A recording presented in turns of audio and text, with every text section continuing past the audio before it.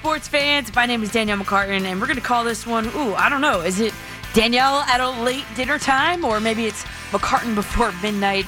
Whatever. You know what? I've got so many names for the show. I am the super utility around here, and I'll be talking all things New York sports with you right up until the stroke of midnight here in New York City and beyond.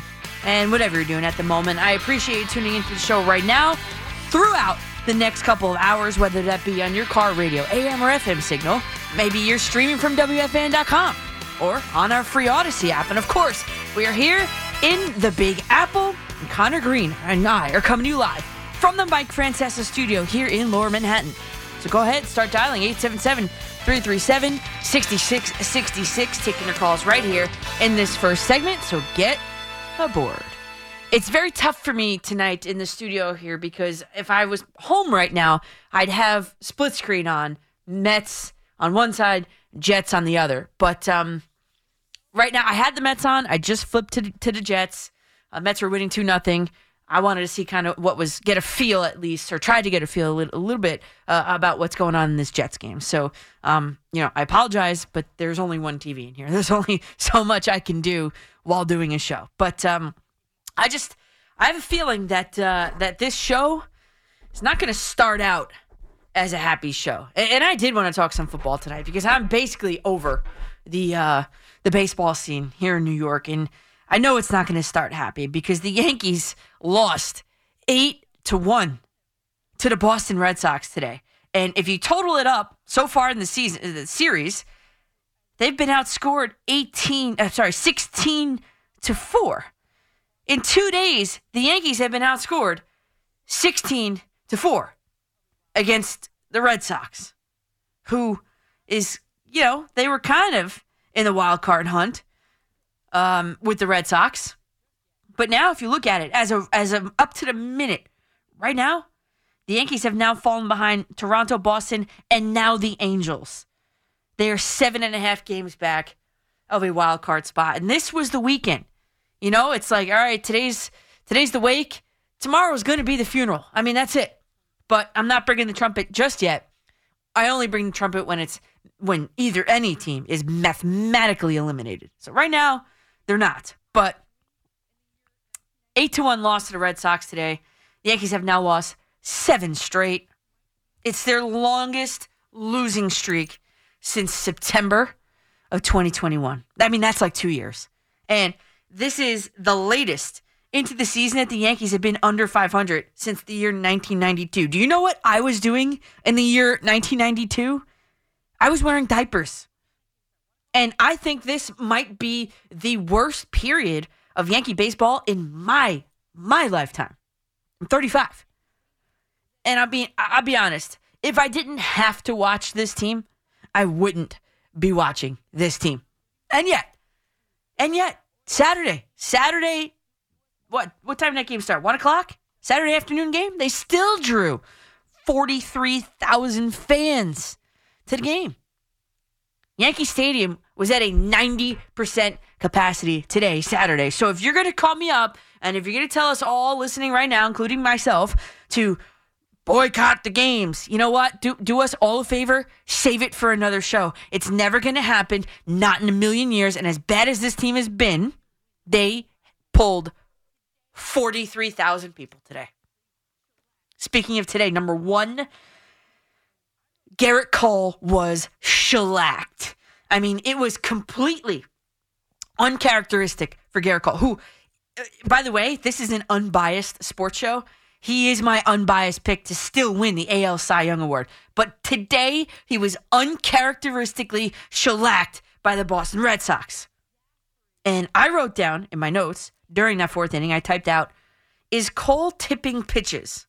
And almost instantaneously, Paul O'Neill, with no outs in a fourth inning, said, this is a quote, he said, some of the at-bats today from the Red Sox have been, and he used the word, exceptional. So the exasperated Garrett Cole, after the game, that confirmed it for me. And I would not be surprised if you and I hear, maybe tomorrow, maybe the day after tomorrow, or maybe right prior to Cole's next start, that he was in fact tipping his pitches today. Again, after today's game, Garrett Cole was exasperated.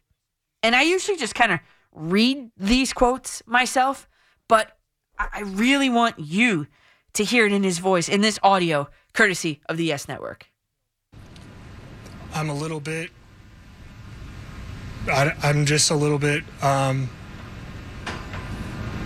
just confused on why the level of execution on their side is so high. You know, I mean, we funneled 4 or 5 balls into the down and away quadrant, and it's not like we lived there all day. We pitched several of those guys up and in, you know, quite often. But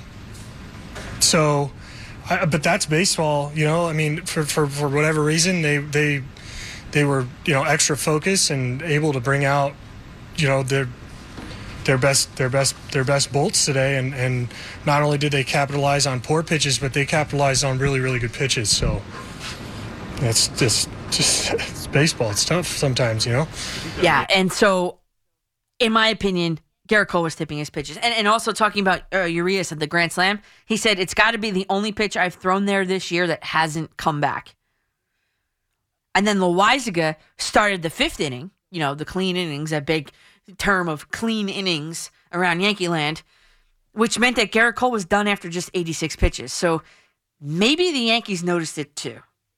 And now they've moved to 5-8 over the last 13 games that Garrett Cole has started, which, of course, again, no run support to go with it. Number 2, Tommy Canley, Meredith Marakovitz said, has a believe sign posted in his locker. And I actually wondered, and I'll be there on Wednesday, but I'll take a look. I wondered when she said that, if it's the one from Ted Lasso, you know, the yellow one with the blue, and maybe someone today after it ripped it in half and stomped on it like Nate did. But anyway, after Friday night's game, Aaron Boone said, I do feel like we're okay and the turnaround is coming. That was last night, Friday night. When he was asked about that today, Boone was a little testy with the reporter, and I didn't recognize the voice. I wasn't listening too closely to the question part of it, so whoever asked that, I'm sorry, but here's the thing. Out of the coach's playbook, I read a philosophy of coaching book when I first started coaching. This is like 12, 13 years ago at this point.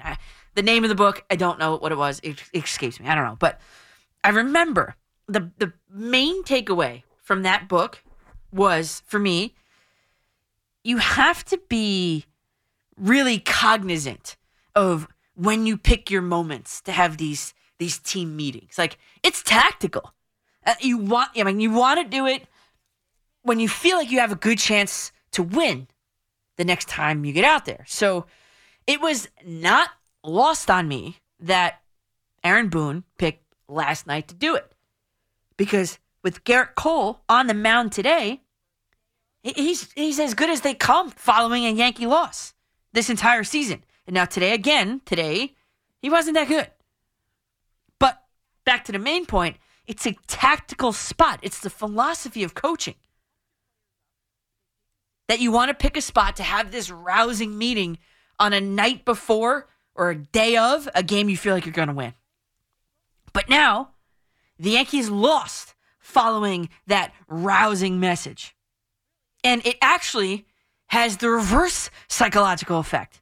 Now, you've pumped your players up. They didn't succeed. The team did not respond. And honestly, you're watching that game. If you didn't know there was a team meeting last night, it looks exactly the same as before the message. So where do you go from here? Well, really, it's really difficult to bounce back from that. And now Aaron Boone, because of it, cause and effect, he's in a precarious position with the guys in that clubhouse at the moment. They won't tell you that. But that's the reverse psychology of it. And yet, after the game today, Boone said, this is a quote, "Discouragement is not the emotion we need to have right now." It's not lost on me that he has looked extremely discouraged in his interviews over the past week. This losing streak of 7 games, look at these hitters and what they're doing. Bowers wasn't even in the lineup today, but over the past, 6 games for him, 0 for 16. Bader, 2 for 23. Rortvedt, 1 for 13. Stanton, 2 for 21. Torres, 4. Let me add this up for you. Bowers, Bader, Rortvedt, Stanton, and Torres. 1, 2, 3, 4, 5 Yankee hitters. They are 9 for 98. 9 for 98 in this 7-game losing streak. So when that grand slam happened to Garrett Cole today, you knew this game was over. I mean, Cutter Crawford no-hit the New York Yankees through 5 innings today. They finished with just 1 hit off of him. 1. And it was in the bottom of the 6th inning. It was that Judge, he hit the missile to left center field. 413 feet. The first hit of the game, the only run of the game with 1 out again in that 6th inning. So to suggest that Aaron Judge is a part of the problem in the Bronx with this team is actually laughable. The Yankees were outscored in this 7-game losing streak 45-15. Just brutal. 877-337-6666. I'm Danielle McCartan. We're going to go to the calls right now. Let's go in the order that you called. Of course, that's how we do it here. We start with Orlando in Brooklyn. You are leading off tonight's show. What's up, Orlando? Hey Danielle. Nice calling you again here. I'm with my wife. We went to the game today because we're season ticket holders. Total embarrassment. Bullpen use is terrible. I think that Garrett Cole was sipping his pitches. But every time Joey Cora's people come here, Cora's people come to Red Sox, there's always a problem. Yep. It's always an issue. He's just a shady guy, so I wouldn't be surprised. You know what I mean? I agree with you. It's always a problem with Cora. He comes here, there's always a problem. Yep. Yesterday was the comms, today's the tipping, tomorrow will be something else. Yep, I agree. The lineup is terrible, though. Nothing. No bunting, no hitting run. Oh, no, they did bunt today. Isaiah Kiner-Falefa bunted today, and it was a disaster. A disaster. I want to ask you something. What happens to Boone now? Can we bring him back? Is he done? Aaron Boone is going to be scapegoated for this whole thing. It's the roster construction that's a problem. He'll be scapegoated. He'll be fired. Brian Cashman will keep his job. Wow. Yeah. We still got a lot of holes in this team. Yep. Left field. We need a real center fielder. Harrison Bader will be gone. We're not re-signing him. I don't know what Rizzo got left in the tank. I don't. Third base is a hole. Yep. How about the starting pitching rotation? How about that? Rodon, not a big fan. Never was. Not a big fan. Clark Schmidt, it's okay. Nessa's good when he's healthy. Yep. But that's it. Garrett Cole's great, but everything else is a lot of holes. Yeah. Bullpen, I don't know what's going to happen either. This team, and you said it when you first started the call there, Orlando, this team's got a lot of holes. The roster construction, the offense is not good on this team. Now, what happens to Aaron Boone? Honestly, I don't know this, but over the past week, I noticed a difference in him and how he talks to the media following the games, prior to the games, and it's not I don't know, it's different. I can't put my finger on it. It just looks different to me, and I'm wondering if he knows something that we all don't yet know. I mean, I think he has 1 more year left on his deal. Cashman has, I think, after this season, 3 more years left on his deal. Who goes? It's going to be Boone. You know what I mean? If anybody goes, it's going to be Boone. And that's a big if. If. Because Brian Cashman's middle name is Steinbrenner, or his last name is hyphenated, Cashman Steinbrenner. He's going nowhere. So Boone will be scapegoated. They're bringing someone just like him, and Brian Cashman can continue to do what he's doing, have the last call on pretty much, I believe, everything that goes on there.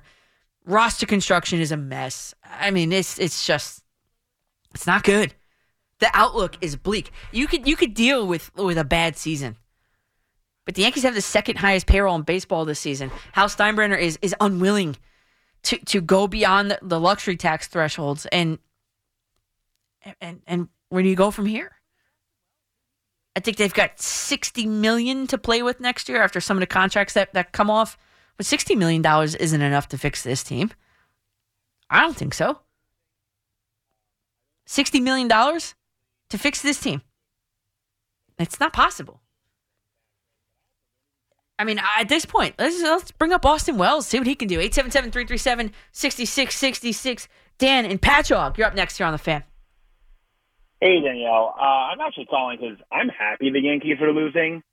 I don't blame Boone. Obviously, can't do anything with the players that he puts on the field from Cashman. But I also don't even blame Cashman that much. I blame ownership. Yeah. If they're going to be so money-stricken and want to keep under their certain budget, then we're not going to be able to field the team that we need to win out there with the current contracts that we have on the roster. Cashman did exactly what people wanted to. No. People wanted a starting pitcher. Yeah, Rodon was not the answer. Frankie Montas was not the answer. You, if you're listening to the show, you know that. I was against both of those. So he's got the money, right? He's got the capital to spend. He's not spending it wisely. That's the problem. It is Cashman's fault. Hal Steinbrenner's got the second highest payroll in all of baseball. He's putting the money out there. It's not being spent wisely enough. Yeah, but again, I'm just happy they're losing. I hope the streak gets up to 14, 15 games. But what does that accomplish? It's just so that they have to look in the mirror when they wake up every day and realize that they're doing a terrible job with the world's greatest franchise. That's what I want to happen. I mean, fine. Fine. But what does that accomplish? Does it change anything? I guess it doesn't accomplish much. Not really. Okay. But again, maybe Rodon wasn't the answer, but he did go get a pitcher, Cashman. And then everybody wanted Volpe to be called up and start the season. That was the right move. Shortstop. And he did that too. And that was the right move. It was a disaster. No, that was the right move. No, it was the right move. But again, everybody wanted that to happen. We got the pitcher, not the best one.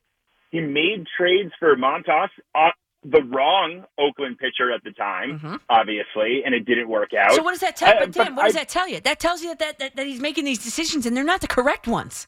Like, if the information that I have tells you that guy's not a good guy to get, or that guy's not a good guy, I mean, I don't work for the Yankees. Like, how do I have access to this information and can be able to make these decisions? And this man can't. It's an atrocity. This is an atrocity. I mean, Carlos Rodon, for the next 5 years or something like that? 5 more years of this drama with Carlos Rodon. Frankie Montas, how many games has he actually pitched in a Yankee uniform? Hal is spending the money. And I get the frustration with Hal. He said you just got to, I understand it, and I am frustrated with Hal as well. But you can't say that he's not spending the money, because he is. He is. It's not being spent wisely. 8.2% of the payroll this season is Carlos Rodon. Let's add that up. Connor, I'll give me 1 second. I know we have to hit the break here. 8.17% is Carlos Rodon. 7.52% of the payroll is Josh Donaldson. And 2.69% of the payroll is Frankie Montas. Add that up. Just those 3 people. That's 18.4% of the payroll. Rodon, Donaldson, Montas. Try to tell me that's money well spent. Try to. 877-337-6666. Welcome back to the Fan. My name is Danielle McCartan.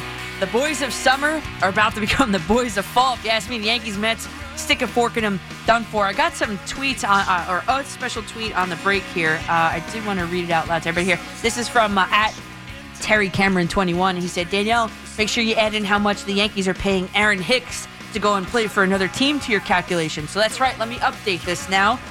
Between Carlos Rodon, Josh Donaldson, Frankie Montas, and let me add in now Aaron Hicks, 3.76% of the payroll. Let's round this one up. 22.2% of the Yankees' payroll this season is wrapped up into players that were terrible deals from the outset. Rodon, Donaldson, Montas, Hicks. Everybody knew that. And yet 22% of this payroll is wrapped into them. So just getting back to the fact that, Hal Steinbrenner is spending the money. You can't tell me that he's not. They have the second highest payroll in all baseball. But it's not being spent wisely when 22.2% of your payroll is wrapped up in Hicks, Montas, Donaldson, and Rodon. By the way, 3 of them are injured. 1 of them plays for another team. I mean, what are we doing here? What are we doing here? Where's the talent evaluation department? Anyway, 877-337-6666. In the order that you called, we go to Nick in Manhattan. I think you were next. Go ahead, Nick. Yes. Hey. Hello? Yes, hello. Yes. Real quick, since you just stated that Steinbrenner is not afraid to spend money, why not follow Philadelphia Philly Girardi firing model and go ahead and fire Boone as of tomorrow and bring either Mike Scioscia or Bochy in? They're two proven, tested managers that have won 3 World Series each. Each one of them has 3 under his belt. And why not consider them for the rest of the season and see whether, would they be good managers for us for next year? So Bruce Bochy is employed. He's currently employed already. He's not a free agent, so to speak. So you just want to do what with him?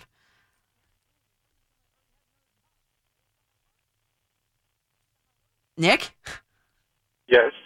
Bruce Bochy has a job. What do you mean? In other words, don't you think they would be good candidates? But he's got a job. You can't fire Aaron Boone and bring in someone that already has another job. That's not how it works. That's not how it works. And by the way, what the Philadelphia Phillies did was they fired Girardi and they brought the bench coach along, right? Was it the bench coach? They promoted from within, in other words. So, no, I'm not sure. I don't understand that really at all. Let's go to Ed in Mahwah, New Jersey. What's up, Ed? Okay, Danielle. So, it's hard for me to give up. I've been a Yankee fan a long time, and I'm hoping they put this big streak together, but I tell you, I'm disgusted. As much as I want them to win, we got to do something different. It's time for Hal to look up at his father and say, what do I do now? And you know what George would do. What would he do? George Boone would be gone tomorrow with 2 losses to the Red Sox, gone. And Cashman, his days are over. He's been there too long. He's getting too comfortable. He ain't thinking right. Mm-hmm. I'd love to see Derek Jeter take over as general manager. No, I think that's silly. I don't think it's silly. I think he knows talent, and he likes that executive deal. And you got to bring Yankees in. Okay, so a couple things about Jeter, because I thought this was kind of laughable when someone brought this up this week. First of all, Derek Jeter, he doesn't want to work every day. That's first. He doesn't want to work every day. He doesn't have to work every day anymore. That's why he's in the position that he's in, first of all. Second of all, what if, let's just play devil's advocate here. What if he has a real hard time being the general manager of the New York Yankees? Do you think that the Yankees would allow him to be hated as much as Brian Cashman is? Would you hate him as much as Brian Cashman? Well, wouldn't that taint his legacy with the team, the sparkly legacy he's left on this team? You think the Yankees would allow that? Well, where are you going? Besides going with someone that played for the team, where are you going? You had That's silly. Stick Michael in there. Yeah. Stick was a shortstop. All right. You had Bob Watson. He was with the Yankees for a short time. I mean, you got to bring somebody within, whether it's O'Neill. See, no, I disagree. I disagree, Ed. You want someone from the outside because the problem is that this franchise has reeked for many years now with the same stupid philosophy that doesn't seem to work. You need somebody to come in from the outside to shake it up. Coming in from the inside is going to be the same old. We're 21st in Major League Baseball with the farm team. Okay, 21st. We got to be up in the top 5. And Stick Michael had it that way. We ended up with Stick Michael is no longer here. He's not here anymore. God rest his soul. Like George Steinbrenner, he's not here. God rest his soul. But you have to stop with the bringing in. Oh, let's get Mattingly to manage. Let's get Jeter to GM. Let's get Paul O'Neill as the bench coach. It's silly. I'm sorry. I don't want to hear it anymore. I don't. Do you think the Yankees are going to allow Derek Jeter to be brought in as general manager and to get slandered every single time he makes a terrible move? Because it's going to happen. Not a single general manager is 100% in every move he makes. And unfortunately for Brian Cashman, over the past couple years, he hasn't been nearly anywhere close to being 100, batting 1,000, shall we say. It will never happen. Stop bringing in all these other. The problem with the Yankees is that they are unwilling to change their philosophy. So if you want to shake up the philosophy, why would you bring somebody from the inside to promote from the inside? Why would you do it? You need somebody from the outside to shake it up and be like, no, this isn't right. This is not how it's run in Houston. This is not how it's run in Atlanta or LA. You're doing it wrong. Follow that, or Cincinnati or Baltimore. You need it to be different than how it is. And if you're promoting from within, it's the same. You might as well just keep it all the same. Making changes for the sake of making changes doesn't make any sense. 877-337-6666. Rocky in North Brunswick. Rocky, what's up? Hey, Danielle, how are you? Love your show. Thank you. Love your passion. It's great. I just wanted to say about Boone. I know you say he's a scapegoat, but he's just a bad manager anyway, scapegoat or not. He's terrible.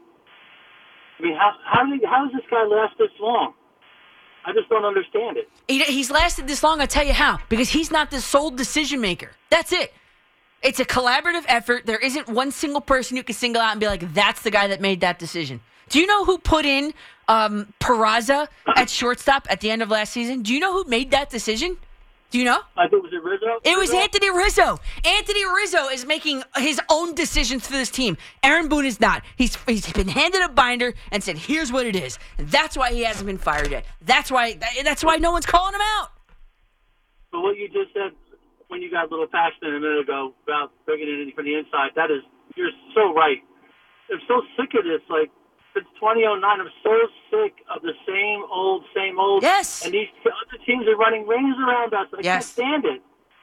Right. So is the answer to bring somebody in from within up?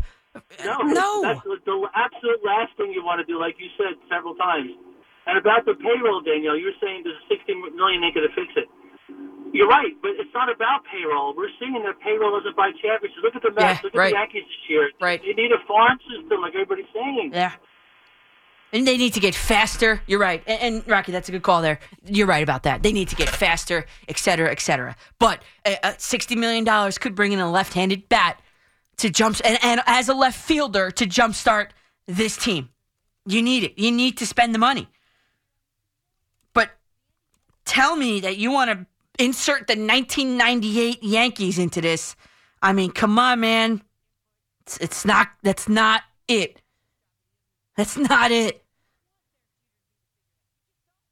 You know, you bringing in Paul O'Neill as a bench coach. The best role for Derek Jeter on this team, you know what it would be? The Andy Pettitte role. How they're bringing him in to be this special advisor. Doesn't have to work every day. Shows up when he wants. Inputs his input. Blah, blah, blah, blah, blah. Give him a front office job that he doesn't need. That's what you don't want Derek Jeter to be the figurehead. You just don't. Chris in Hicksville. What's up, Chris? How you doing, Daniel? Listen, I totally agree with you. There's no way you bring Jeter here. But to say if he was a failure, it would taint his reputation is so way off the mark. Because Willis Reed was a colossal failure as a Knick coach, and it did not taint his reputation once as a Knick. Okay, but that's also before social media, too. I mean, that's a different time. They say that time. about Mattingly, too. If Mattingly became – no, it's not – Derek Jeter could be the worst general manager the Yankees ever had. It will not taint his reputation. I think it would. I think it would. Well, did it taint Willis Reed? It's a different generation than when Willis. There was no social media. There's no key. Yes, it does. That makes no sense, Don't call me sweetheart, Chris. That's so condescending. That is so condescending. That's so freaking rude, man. Yes, it would taint Derek Jeter. Willis Reed, in whatever year that was not part of the social media. You got keyboard warriors over here trying to make hot takes up the wazoo. Up the wazoo. The second Derek Jeter makes an incorrect move, people would be all over him like white on rice. Do not call me sweetheart. That is so freaking rude. Sweetheart. That's so bad. That's so disgusting. And yes, Derek Jeter's reputation would be tainted. Sorry. You can't tell me I'm wrong. You can't. Makes a bad decision. You think he's going to get slammed just like Cashman's getting slammed. Just like Billy and just like every Buck Showalter, who everybody wanted. I didn't, but everybody did. And all the callers, Buck Showalter, Buck Showa. Come on, that's just how it works. In the age of social media, it makes complete sense. Keyboard warriors, everybody's trying to have a hot take. This is not a hot take. I do not want to see Derek Jeter anywhere near the general manager role for the New York Yankees. I just don't. Danielle McCartan here with you till 12 here on The Fan. Welcome back to The Fan. My name is Danielle McCartan. I've just gotten out of the shower about being called the disgusting sweetheart. Ugh, makes me disgusted. It's just disgusting and condescending. By the way, the last time that the Yankees and the Mets missed the postseason, I was curious. The last time they both missed the postseason, you're going to have to go back to the year 2014. That's 9 years ago. And we're headed for it again this year, unfortunately. It's over for the both of them. Over and done with. And you knew once the Mets had the fire sale that Billy and Epler told us all that it wasn't, it was over for them. And I really can't believe, I really cannot believe that the Yankees are not going to make it into the postseason. I mean, at every juncture, I thought they would just, find a way to figure it out, a way to get it done, a way to get there, to get in, to sneak in. But as we sit here, and they're 7.5 games out of the third wild card spot with 3 teams to leapfrog over. They've got outscored 16-4 to one of them over the past 2 games. I mean, it's over. It's over, and I can't believe it. I just maintained this whole season that they would figure out a way. The window slammed shut. It's over. 877-337-6666. Connor's taking your calls. We go off to Suffern, New York. Pat's up on The Fan. Hey, how are you tonight? I'm good, Pat. How are you? Great. I'm really having fun watching the Mets and the Jets. I mean, it's really cool seeing both things. Just a couple things on the Mets game, and then I want to make my main point to you. Vogelbach hit a grand slam. Oh, my God. I saw. I actually checked the Mingo's got to be going crazy. And you know what? There's something about Vogelbach I love. I don't know how good he I love it. There's just something about him. It's like, he's just so funny. What? And You're the Lindor, only person who's ever said that to me. And Lindor is like, I'm telling you, he's on fire. He's like 3 for 3 tonight. Yeah. Unbelievable. Yeah, he has been playing well. Yeah. He belongs to the Yankees. He's that good. But anyway. Was the Mets like a farm division team for the Yankees? Is that how it works? No, I like both teams. No, really. I do like both teams. I know it sounds corny, but I want to tell you something. I ran the New York City Marathon 23 times, and, I just think what's good for New York. I mean, like, it's really cool, I think, if the teams get in the postseason. Yeah, and this year it's just not. It's going to be awful. Next couple of months here. But like what you said before, and I do, follow both teams, but I pay more attention to the off-season moves of the Mets. But if it's what you said is true, because like my whole big thing is I'm like, look, Rodon, okay, well, how do you know he's not going to be good? And if you really knew that he wasn't going to be good, and I'm not listen, I'm not being sarcastic here. And you've already got 2 careers. I know you're the teacher, you're the the show host. You should probably, consider, maybe getting into that line of work, evaluating talent or whatever. Because I'm going to take a saying by Chris Russo. If you knew that, that's a good job by you. And no, really, you got to do it. You got to do it in the accent. Can you do it in the accent there? Well, Danielle, you knew that. That's a good job by you. But seriously though, I mean, I've had hunches about Mets and stuff. Trust me, there were some Mets I was like, I knew they were going to be no good, and they weren't any good. My one break when I didn't root for the Yankees was when they got Clemens, because going back to the World Series, I hated Clemens so much, and when they got him, I was just mad at the Yankees for doing that. But and back they were talking about somebody saying he wouldn't be a good manager, Mattingly. Hey, listen, Torrey wasn't good before he went to the Yankees. And, who knows? Maybe he would be okay. I don't know. But the whole that was part of a larger point of the whole notion of bringing back, let's make David Cohn the pitching coach. Let's make Paul O'Neill the bench coach. Like the whole notion of just bringing back old Yankees. Yeah. I don't like that. I think here's the other thing too about Jeter. And I'm not a big Jeter fan. I love Aaron Judge, and that's why when I look at Aaron Judge, and let me ask you something. Did you see that little spot they did about his baseball camp? I think it's at Fordham.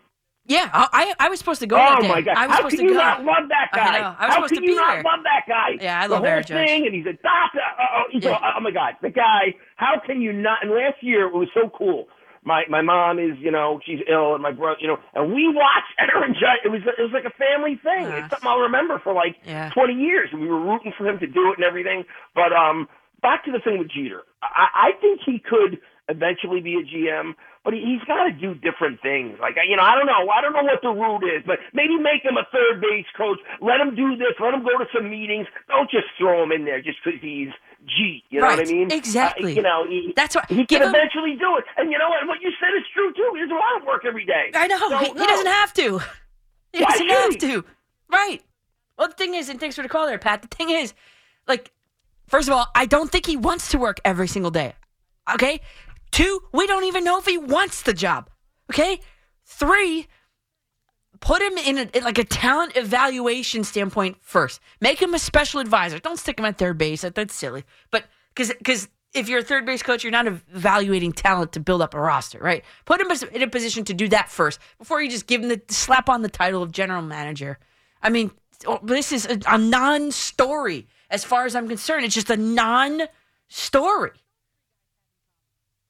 I don't need to see Derek Jeter as a GM in the Yankees. I want, the curse-busting Theo Epstein in here, maybe, possibly, potentially. That's what I want. I want a forward-thinking guy. Let's look at the characteristics of the Baltimore general manager, of the Atlanta general manager, of the Cincinnati general manager. Let's see what those 3 guys have in common. Let's see if we can't model the New York Yankees and the New York Mets after those 3 organizations. Do you believe I'm saying that? Sam in the Bronx, you're up next here on The Fan. Hey, what's up, Coach? How you doing? What's going on, Sam?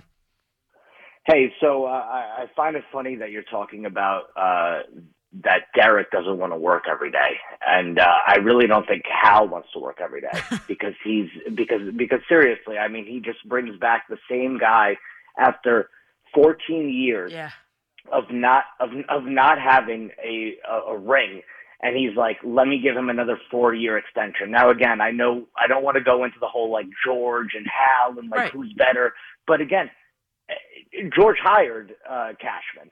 But I don't think George would ever, or nor anybody in this whole entire MLB would ever say 14 years, let me give him another 4 years. There's just no way. Yeah. And again, the only other thing that I'm going to say is, and I never call in. I really don't. Mm-hmm. I called in twice today. That's how fed up I am. And I also love you, and I love your show. Thank you. But I never call in this much. But one of the things that I think we can all look at is that remember what Cashman said when we lost to the Astros. One of the main things that he said was we lost Benintendi, right? We lost Benintendi. Mm-hmm. He didn't go out and get a left fielder. I know. He didn't go out and get a left fielder the next year. He didn't get another left fielder at the trade deadline.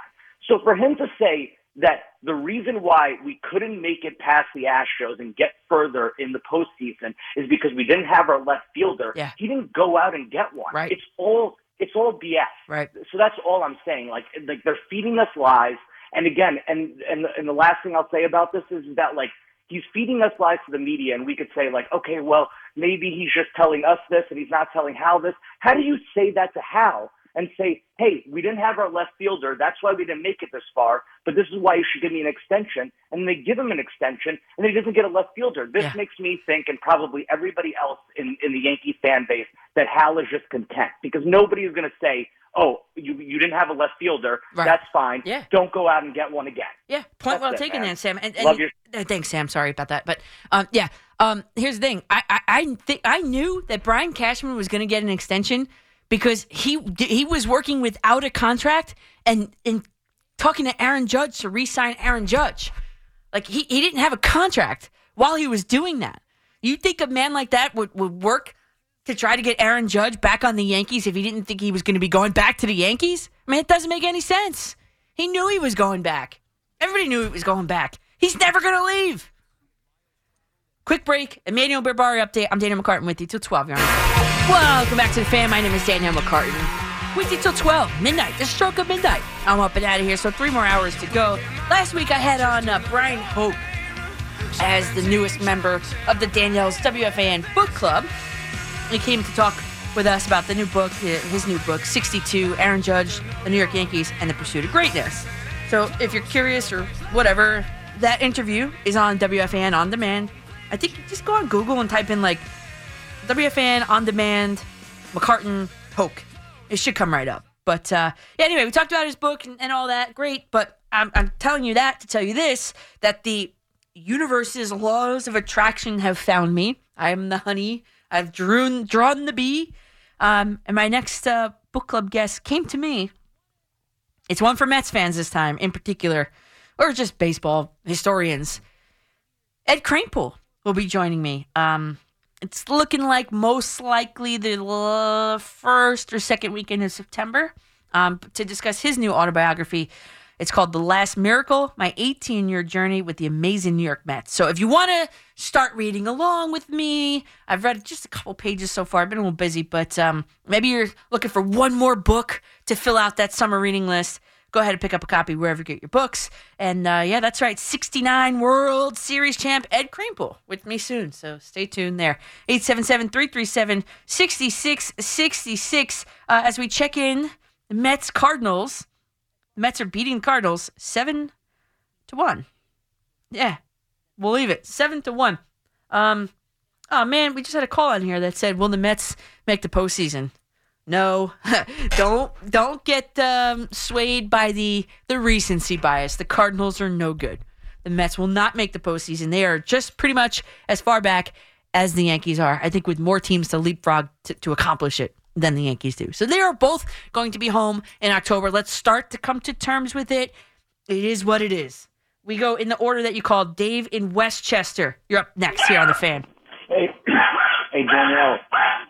I really enjoyed you sticking up for yourself. The last time you were on fire and when someone told you that you weren't prepared. I don't know if you remember that. Yeah, yeah, I do remember that. And hello to your dog in the back. Yeah, I'm going outside. I forgot initially why I called, but I did remember traveling to the island. I'm trying to figure out why the Yankees aren't getting top talent like the Padres, the Phillies, and every other team that I'm looking at. They don't have a hair beard policy. You think it sounds crazy. Half the callers are calling tonight. I think there might be a full moon. I was just saying that to Emmanuel, actually. Yeah. Would you think? I think Connor should be the GM. I think it would be great. But and Gina, it's like you're winning $1.5 billion and you're going to work. You know, and Cashman will always be with the organization. He started as an intern.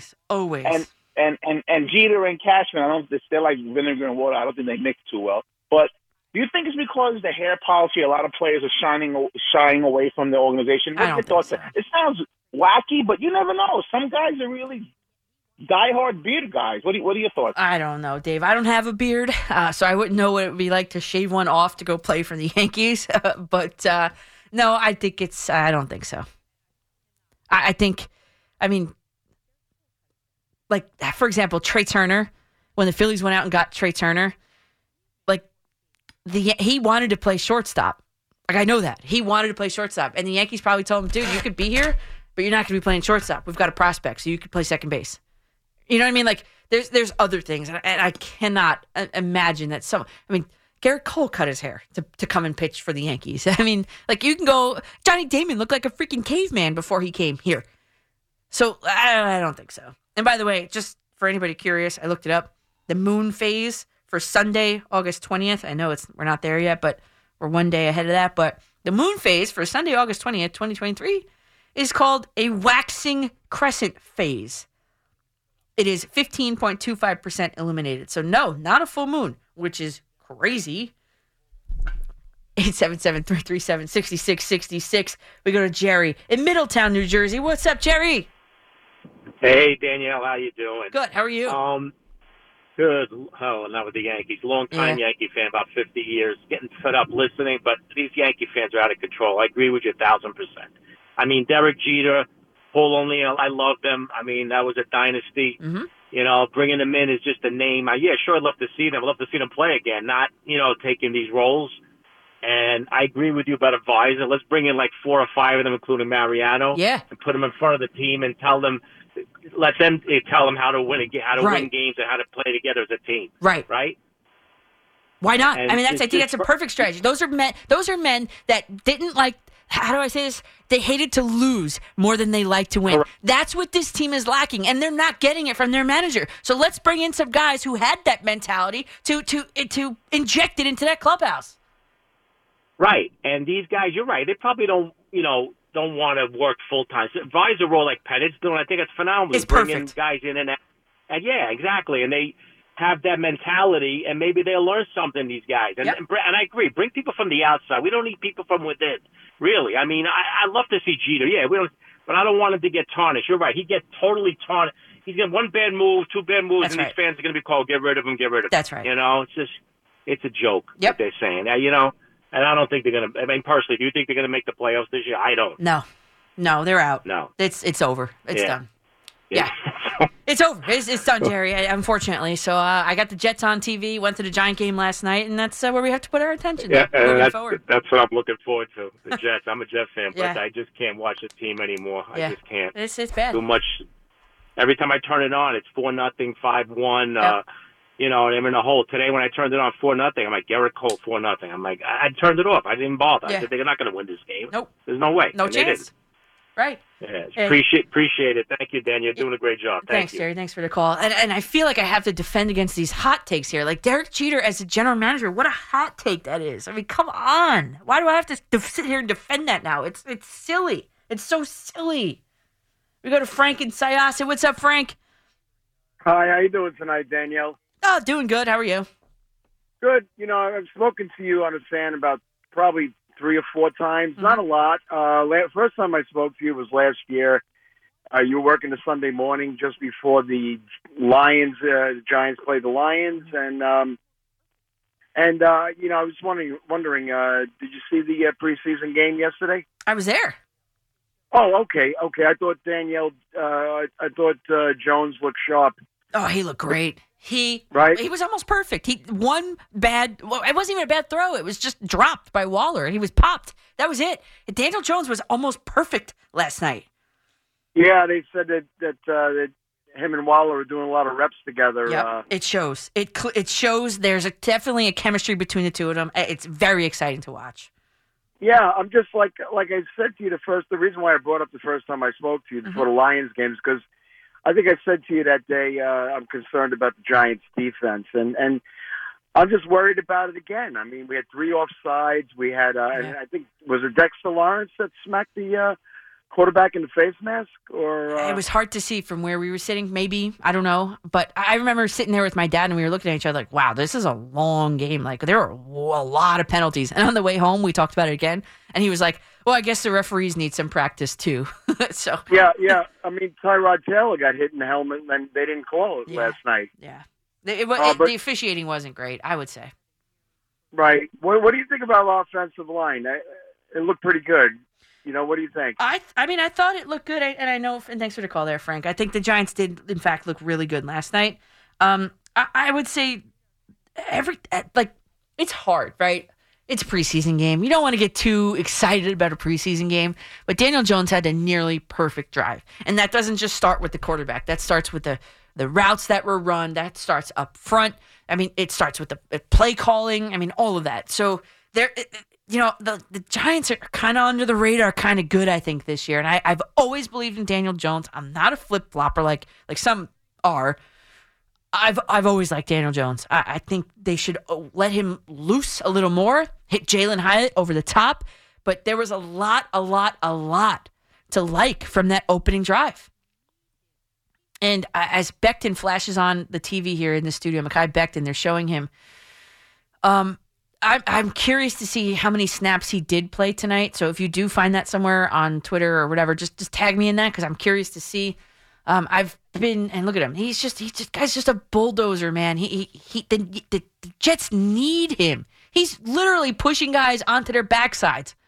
Okay, the Jets need him. They need to stop babying him. But I would love to see how many snaps or what percentage of snaps that he has played tonight, if he's still even. It's kind of hard to do a live show, keep an eye on Twitter at the same time, respond to everybody that you tweet me. You deserve a response, as long as it's what's it called? Respectful, you know what I mean? And I'm also trying to keep a third eye on this Jet game. The Mets, I think, are too far. You know, there's a lot going on. In other words, there's a lot going on. So whatever information you find, please send my way. I would love to talk about that. And Zach Wilson, man, what a different man he is. Let's go out to Roxbury, New York. Chris, you're up on the fan. Hey, Danielle. Thanks for taking my call. Thanks for making it. First of all, I agree with everything you said about bringing in the ex-Yankees. Yeah. They're good ball players, but not necessarily good management. Right, but they would be best suited in an advisor role. If we're going to go ahead and do that, bring him in as Paul O'Neill, the April advisor, or May is Coden's month. You know what I mean? Do something like that. Yep. And I saw a while ago Mariano Rivera at spring training. I mean, I think he helps with the pitching all the time. But the thing I wanted to mention to you, the Yankees talk about analytics all the time. So I don't understand why you have a guy who's batting 199 batting fourth, who has only a 7% better chance of hitting a home run than I do. Why do you have Rorkvet coming in, who's batting about 97? Higgy should be playing every game unless he's hurt. I don't understand why LeMay is ever playing third base when you have a Gold Glove guy on your team, IKF, who is one of the best clutch hitters on the team. This year, with runners in scoring position, he might be the best, yes. Well, and last year, he was one of the top 10, I believe, yet they didn't put him in the playoffs. Well, I agree with the guy who said Boone should be fired. Maybe you should put in George Costanza there, so at least you'd have some amusement. Yeah, but Boone also doesn't have any discipline. I mean, guys don't hustle. Bader, I've seen him numerous times not hustle first base. Gleyber Torres not hustle. Stanton never hustled first base. I don't know why is Stanton playing? Because they're paying him? Yeah, basically that's it. Yes. That's it. But they talk about analytics and this batting coach. I think the Yankees pitching guy, a guy who does practice pitching, has 10 strikeouts a session. I mean, what is this pitching coach teaching these guys? I mean, I don't know. Dan today looks at a fastball over the middle of the plate with two strikes. I saw. Locked up, punched out. They got to stop guessing what the guy's pitching and look for balls that are close to the plate. And Chris, that comes from scouting reports and preparation in the haters meetings and all of that, all of the above. Stanton was completely locked up. And Cohen and O'Neill were talking about it, that he was most likely guessing. So what is the hitting coach doing? I think the main objective of that hitting coach was to say, we need to see more, and I'm talking as if I'm him. We need to see more pitches per plate appearance. And in the Braves series, the game was like 2 hours. 2 of the 3 games, or however many games, 2 of them were like 2 hours long. So that means the Yankees were not working counts. It's just ugly from top to bottom and back up to the top again. Brian and Islip, you're up next here on a fan. Hey, how you doing? It's great to talk to you. Hey, likewise. There's so much to cover with this, and like everything you guys are talking about, I think is like totally spot on. And I think so with the Yankees, you could compare the Steinbrenners with like the Wilpons and the Dolans, and that you have like the second generation of owners who have inherited the hard work. And you have Brian Cashman walked in at a time when Stick Michael and Showalter built the team. Like that 96 win, you see little Brian Cashman celebrating with everyone. He did nothing. Mm-hmm. And since then, it's kind of just pushed the ball forward, and they were handed something. They didn't build it. They didn't work. They didn't do the grit. Like I always say, like they were born on third base and think they hit the triple, right? They were given this thing. Aaron Boone was never a great player. His brother was better. His father was good. He was like a family inheritance hand down. So this talk about putting like Jeter and O'Neill in these places is asinine. They're awesome players and people and advisors, but like the culture of like it was the same with the Dolan son and the Wilpon sons and now the Steinbrenner son. I don't know what they do. Like I don't know what is going on, but there's no, like, we're going to build. They got to get somebody who's modern and new and fresh, but also old school baseball. Like, that guy that was in the minor leagues who was talking recently about how like all the Yankees teach in the minor leagues is like exit velo and launch angle. I don't know about that. I don't know if I believe all that. But some of it's got to be true. Now, some of it maybe is true. Yeah. But you know that's all they talk about with stats. Like, somebody hits a home run and there's all these graphics and all these things about the exit velos.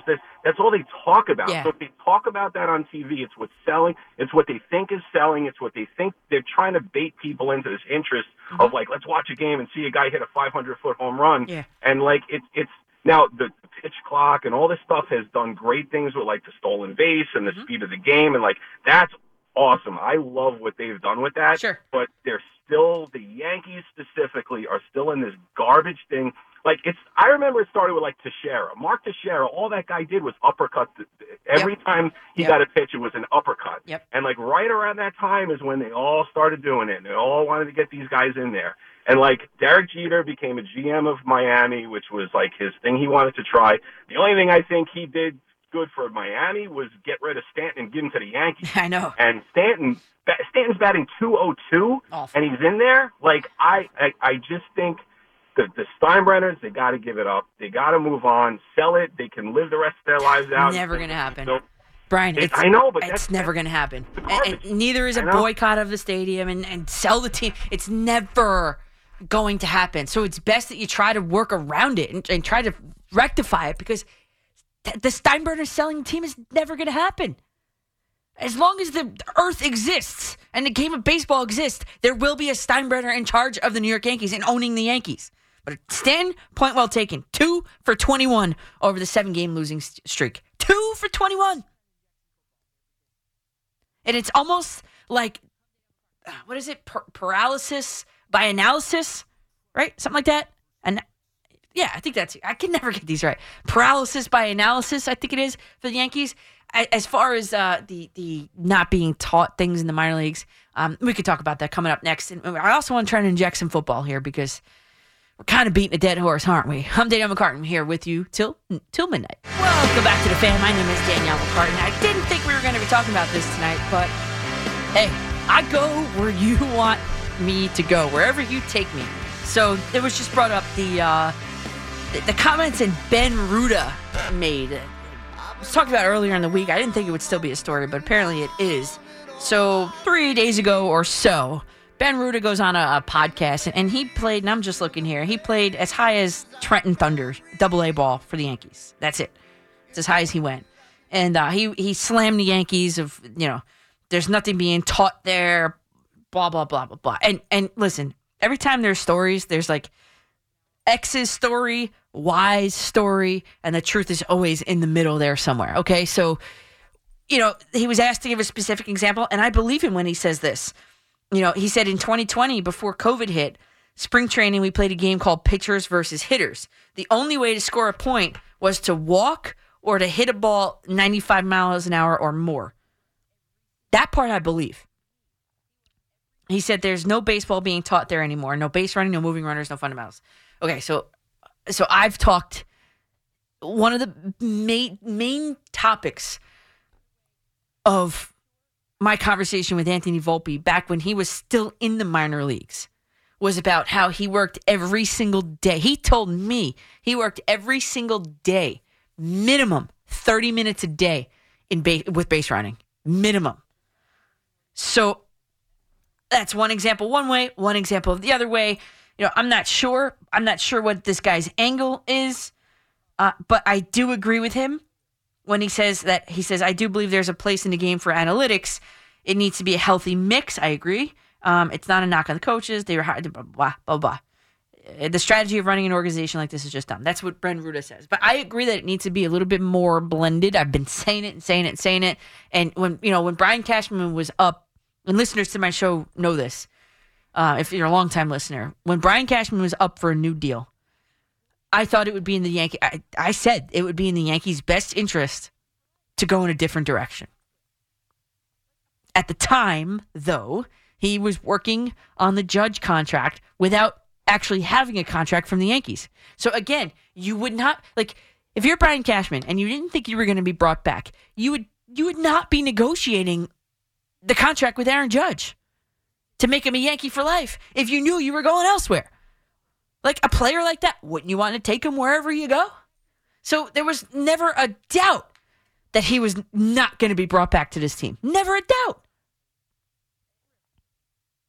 Was it the wrong decision? I believe so.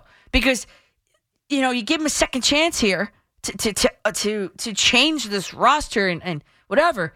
And it just didn't work. There's no left fielder. The catcher position can't hit. I mean, question marks at third base.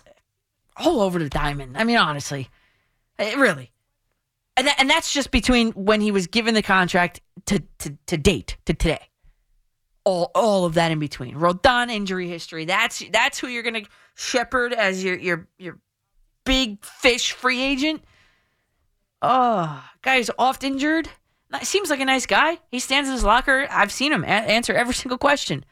But it's not on him. It's not his fault that he was brought in and paid so much money. It's not his fault. It's a general manager's fault. 877-337-6666. We'll take some Giants calls here and some Yankees calls.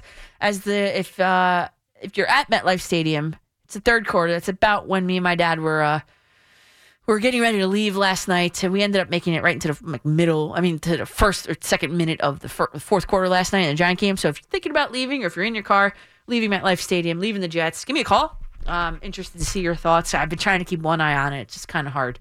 So again, 877-337-6666. Want to open this nice and wide to a bunch of different topics. And as we check into the Mets game, they're in the top of the eighth. Mets are leading the Cardinals 9-1. They're not making the postseason, though. The Cardinals are really bad. So we go to Mark in Union County, New Jersey. What's up there, Mark? Hi. I wanted to give a perspective from the outside as an anti-Yankee person. That win or lose this year, bring them all back. Bring everybody back. Well, you just want to see him continue to lose. I do. Well, then, unfortunately, I mean, when you look at the contracts, you're going to see pretty much the same team next year. So, Mark, you're going to get your wish. Yeah, either Brian or the owner is just so stubborn. Yep. It's been said a million times, but they went too stubborn about Donaldson, Sanchez, Hicks, yep, etc. Imagine firing Girardi and keeping Sanchez. I mean, that is the epitome of what'd you call it? Stubbornness. Yeah. Fire Girardi, keep Sanchez. What? Yeah. Well, it's a beautiful game between the lines. So, but it is fun. It is fun to root a certain way. Well, Mark, it's fun for you. It's not fun for a lot of the callers that are calling me up tonight. That's for sure.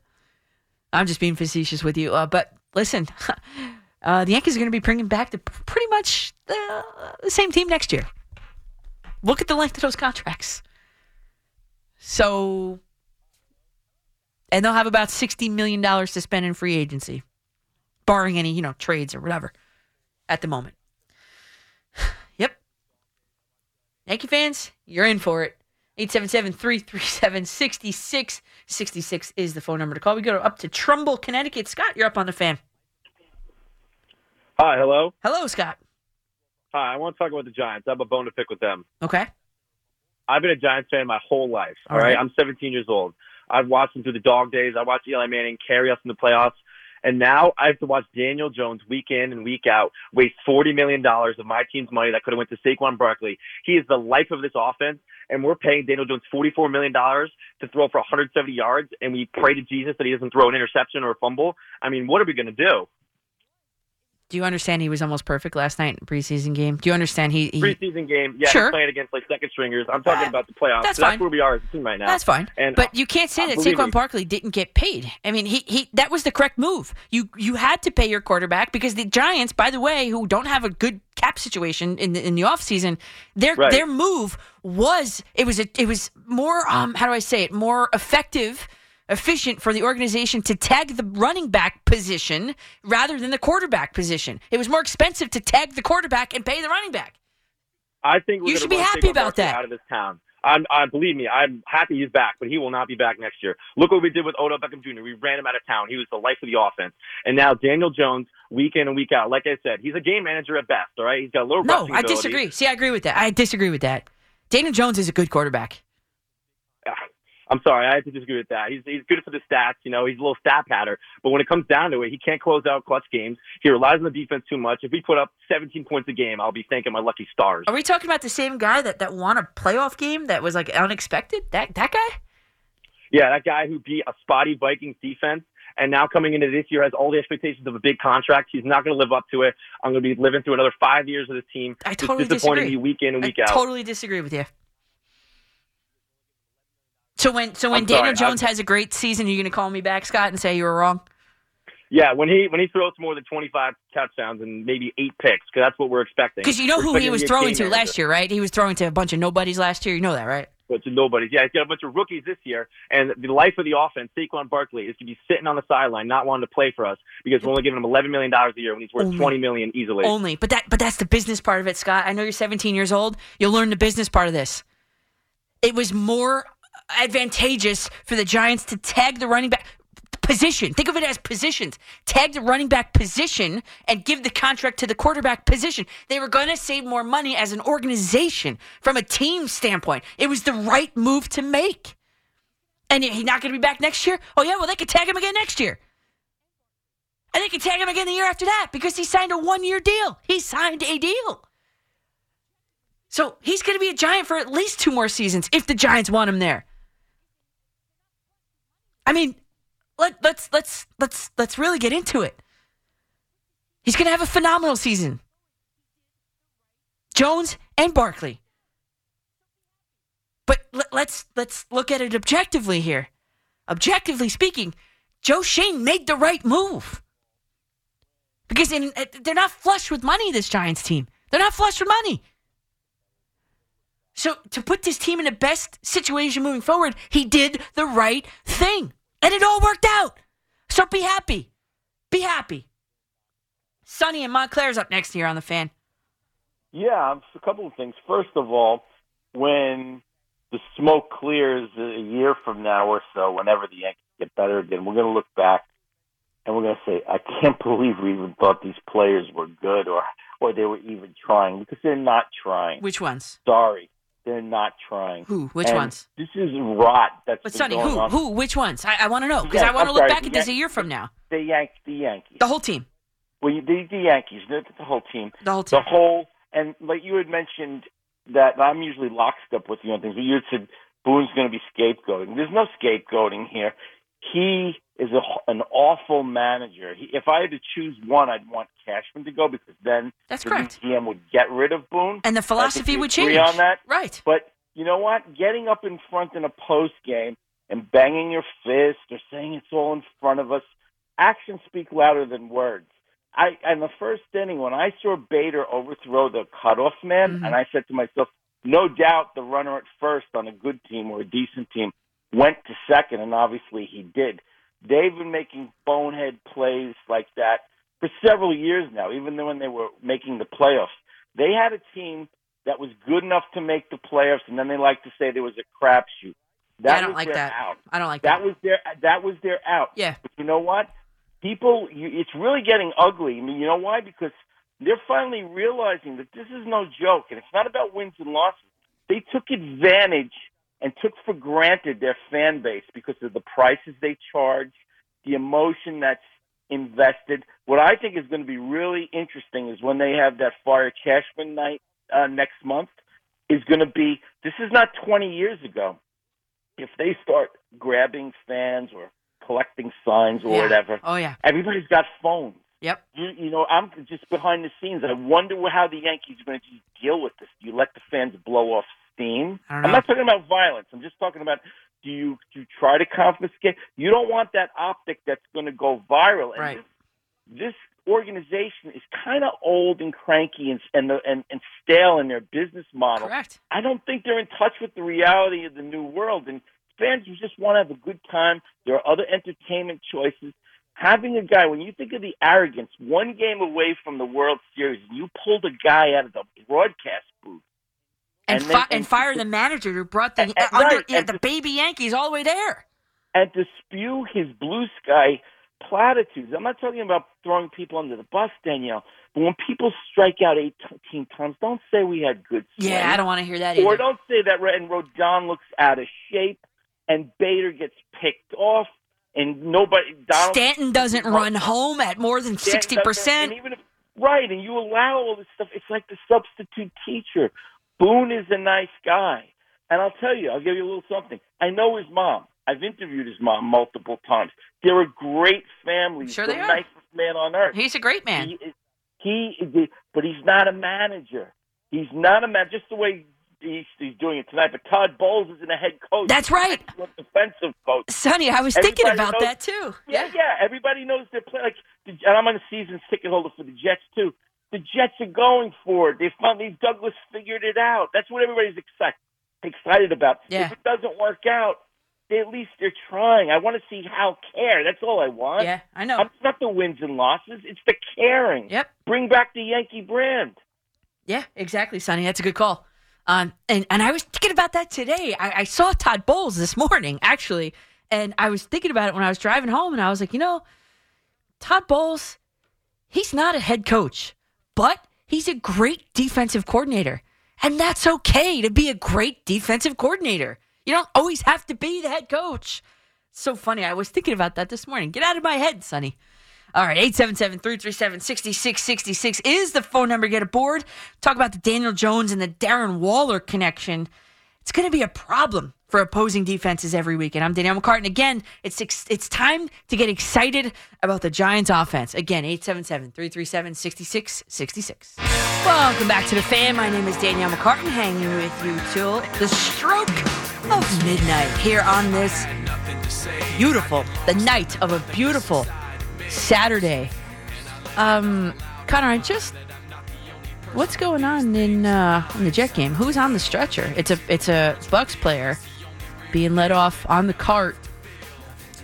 People are clapping for him. They took his face mask off. I don't know what happened, but they are driving him off the field on the cart. Scary situation there at MetLife. I don't know who. I can't read his number either. The camera's not getting his number. I'll keep you posted on that. Scary. Looks like a scary situation out there at MetLife. Best wishes to him. Prayers up to him, to that Bucks player. I'm trying to see if it's trending. I'll keep you posted on that. Is it Hoyer? Let's see. Nope. No. I don't want to say the wrong thing here, so I am going to. Let me check one more. No. Don't know who it was, but concerned looks on all of the faces of all the players as they get. Kyle Trask joins the huddle, and it's Bucks ball with 1 minute left in the third quarter. So I'll keep you posted on that, and if you know what happened, tweet me because the phone lines are jammed. So you can tweet me at Coach MCCARTAN on that. I actually just ran to go fill up my water on the break, and I don't exactly know what happened there. So 877-337-6666. I did want to talk about really quickly here the Daniel Jones, Darren Waller connection. I think, in my opinion, it's going to be a problem for opposing defenses. A problem. I was a guest on Raider Nation Radio, the official radio station of the Raiders, and they asked me. They were like, "Hey, Danielle, what do you think? How do you think the Giants are going to use Darren Waller in their offense?" And I was like, "Dude, there's definitely as a pass catching wide receiver type." And like I said, I alluded to this. My dad and I went to MetLife Stadium last night. We saw the Giants and the Panthers, and thanks again for the tickets, Ashley. But we made sure to be in our seats at kickoff to make sure that we saw the first-team offense on the field. And let me tell you, maybe I don't need to tell you, but the Jones-Waller connection, it's going to be a problem. The two of them looked as in sync, and not the boy band, just shout out Justin Timberlake, but as in sync as they possibly could. And it was their first time playing together on a field in a game situation against, all of it. They looked really good. The first 3 plays of the game were Jones to Waller. There was a 6-yard catch, a 12-yard catch, and then finally an incompletion. But Waller was just kind of popped. And then just a few plays later, they went back to him. Another 12-yard reception on third down. So for the first drive, for the night, only the first drive they played together, Jones to Waller, 3 for 4 for 30 yards in the opening drive.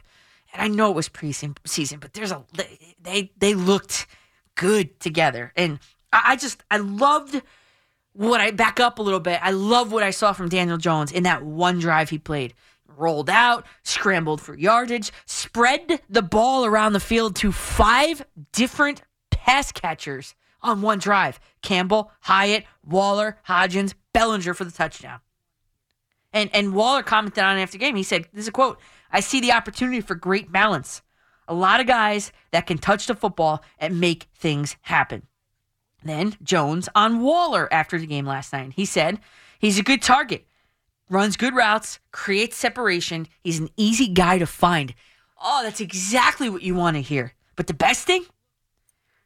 25 plays and 75 yards later, Daniel Jones put the exclamation point on the drive with that touchdown pass to Daniel Bellinger. And I posted that touchdown pass, I believe, to my social media channels, at Coach MCCARTAN, and I wrote the caption, "Too easy." Like, it looked they marched down the field, which the team has struggled in the past to do that. Drive stalling all over the place, settling for field goals. They marched down the field, and it was just too easy. Preseason, I know, but there's a lot to like there. And Kayvon Thibodeau looked awesome. Next gen stats. He had an average get-off time of 0.67 seconds. Some perspective on that number. The average human blink is 300 milliseconds.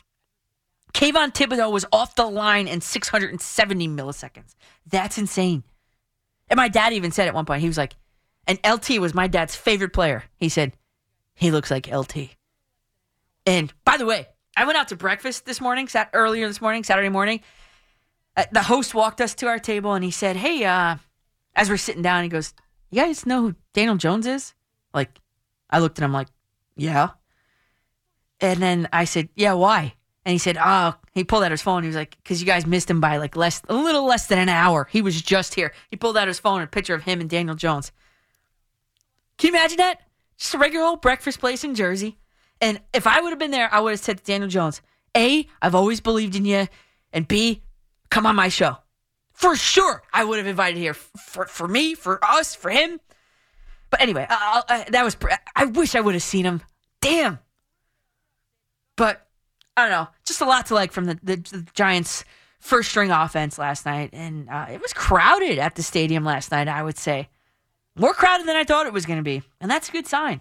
Or maybe it's just a sign of how bad our baseball's been around here. 877-337-6666. Sid in Riverdale. You're up, Sid. Go ahead. Hey, Danielle, how are you? Great. How are you? Oh, I'm so disgusted with the Yankees. Yeah. I never, Danielle, I started watching the Yankees in the early 80s. And I lived through all the Stump Merrill, Dallas Green, Bucky Dent. And you want to know something? I've watched a lot of, I was only a teenager then. And I watched some of the games on YouTube, and I got to be honest, they were more exciting than watching what I'm seeing now. I've never seen such garbage. It's lackadaisical. I hate to be so blunt. Yeah, I know. It's lackadaisical. It looks uninspired. I'm with you on that. Yeah. And now the Yankees are sick animals. I mean, where do we talk like that? As a manager, I don't know how you feel about it, but that's like saying we're dying. I mean, that's really offensive. I don't know how you feel about that. What was the quote? What was the quote? We're sick Boone animals. How did I miss that? Interviewed. Yeah, go ahead. Yeah, he said that the Yankees right now we're they call them sick animals right now. That it was during the yes. I honestly, Sid, I actually watched that whole entire thing, and I don't know how I missed it. Here, the quote was, after today's loss, he said, "We're sick animals in a lot of ways. It's the grind of the sport. Yeah. We've got to come ready to come tomorrow and fight our way through this." You find out about people. Oh, yeah, I remember that part. You find out about people, you get your character revealed. We're sick animals. That doesn't make any sense to me. Maybe he meant like walking. We're savages in the box. Yeah. Maybe walking wounded. There's got to be a better way to put that. Sick animals. Yeah. And you want to know something, Danielle? And moving forward to 2024, and 2 years ago when they said, "Oh, this team is unwatchable and we stink. So now where do we go from here? And where does Brian Sabian and Omar Minaya play a role in this? I don't know. They were brought in to be that old school kind of mentality, the checks and balances to the analytics approach, and it didn't change anything. It just didn't change anything. I'm with you on that. I don't know what role they are, because apparently, no matter who they bring in, it's Brian Cashman's call either way. He's got final say on anything, it seems to be, to me. What's the term? Is it oligarchy? What does an oligarchy mean? I'm just diving into the depths of my small group of people having control of a country, organization, or institution. See that? That's like middle school social studies. Sounds like an oligarchy to me. And the oligarchy members are Brian Cashman. And then that's it, Brian Cashman. So maybe it's more of a dictatorship. I don't really know. We got a quick update here from Emmanuel. A quick break, quick update. I'm back with you. I'm Danielle McCartan with you till 12. Welcome back to the Fan. My name is Danielle McCartan. We walk this way, talk this way at 877-337-6666. Want to try to infuse some football into this conversation, of course, but big story of the day seems to be the Yankees. We've been having this same conversation for a lot of this Yankee season, right here on my show. The question is it good pitching against this Yankees offense? Or is the offense really just this bad? It's over. It's no debate. It's completely over now. It's terrible offense. I am tired of seeing this Yankees team make these quadruple A opposing pitchers look like Cy Young candidates. Chris Kirshner of The Athletic summed it up pretty well. He had a tweet earlier today that said, Cutter Crawford is the 49th opposing pitcher to go at least 6 innings and allow 2 or fewer runs against the Yankees. That's 40% of their games. And now, this is me saying this, now they are 9-40 in those games. Like, what? In this latest edition, the Yankees lineup made Cutter Crawford, who brought a 3.8 ERA into today's game, look like Cutter Maddox. He no-hit the Yankees through 5 innings. The Yankees did not get a single hit until the 6th inning, which was Judge's home run. One hit off Cutter Maddox, 1 run off Cutter Maddox. I know his name isn't Cutter Maddox. It's Cutter Crawford. I get that. But I'm trying to make a point here. I'm trying to be facetious here. So ultimately, Cutter Maddox only gave up 1 hit, 1 run on 1 swing to Aaron Judge. The Red Sox starting pitcher, 1 hit the New York Yankees. The Bronx Bombers on 82 pitches, 6 innings, 5 strikeouts. And Boone, after the game, said this, quote, I thought he had a presence up in the zone. I thought we had some pitches throughout the day that we could have done something with. We just weren't able to. He's had a good year for them. Cutting the ball, pulled the string a little bit, but just not good enough. Had a good year for them? Really? I know it definitely was not good enough. But a good year? Come on. I mean, his FIP, fielding independent pitching number, is below league average. He came into this game with an ERA of almost 4. I mean, just bad, like so bad. So is it a coincidence that every one of these pitchers in 40% of the games are having their best game ever against the Yankees, or just the offense is that bad? That's it. The offense is that bad. Because for a little frame of reference here, the New York Mets, a month ago, hit 2 home runs off the same Cutter Crawford, air quotes, Maddox. 2 home runs. Chased him out after 4 innings pitched. He almost completely blanked the New York Yankees today. That's all you really need to know. The Yankees, I mean, it's all awful. In Israel, Abba Kinkanda, the Izzy, the running back for the Jets, he should be fine. He's walking off the field, not under his own power, but he ran into the back of the leg of a lineman. Yeah, he has put no pressure on that leg. That could be bad. But almost, to me, it looks like kind of like a dead leg. It wasn't like a non-contact injury, so it's better than that. I'll keep an eye on that as well. A lot going on in this Jet game, by the way. Lots going on. And, the injured Buck was quarterback John Wolford. He was carted off the field after being sacked by the Jets, basically, and it was the initial hit. So they brought him off on a stretcher. Going to have TJ Reeves on in about an hour or so. We'll check in with him on that. Anyway, 877-337-6666 as the Mets score becomes final. New York Mets 13, St. Louis Cardinals 2. Home runs from DJ Stewart, Mark Vogelback, and it was Pete Alonso too, I believe. So Mets, offensive explosion. Yankees could use some of that. We go to Derek in Princeton, New Jersey. What's up there, Derek? Hey, thanks for taking the call. Hey, thanks for making it. I will make my Yankee point. I am also a Raider fan. So Waller, the issue with Waller is he's great, but he doesn't stay healthy. No, that's I've watched him. I watched him. He sat out a lot last couple of years. So good luck with him. If he plays, he's great, but he doesn't play. Yeah, well, we'll see. My issue with the Yankees is it's not going to change. It's because, in my opinion, I think a lot of people have this, is Hal is not George. He doesn't have the passion to win like George did. He inherited the team. He doesn't want to go over the luxury tax. So he just doesn't have that drive. He doesn't have Uncle Steve Cohen's drive that our crosstown rivals have now. It's almost like we are the Wilpons and the Mets are the Steinbrenners of years ago. That's awful. That's an awful scenario. It is. Bad. It is, but it's the truth. Here's the thing. Maybe, and let's maybe think of it this way. If you're Hal Steinbrenner, you've got the second highest payroll in all of baseball, right? Let's just say. Maybe you don't want to push it another step to the next luxury tax threshold because you're unhappy with what is already on the books. Could that be possible? I don't know. I'm just throwing it out there. It could be, but he's also looking at it to make money. Right. I think he's looking at this not as to win, but as a business, making money.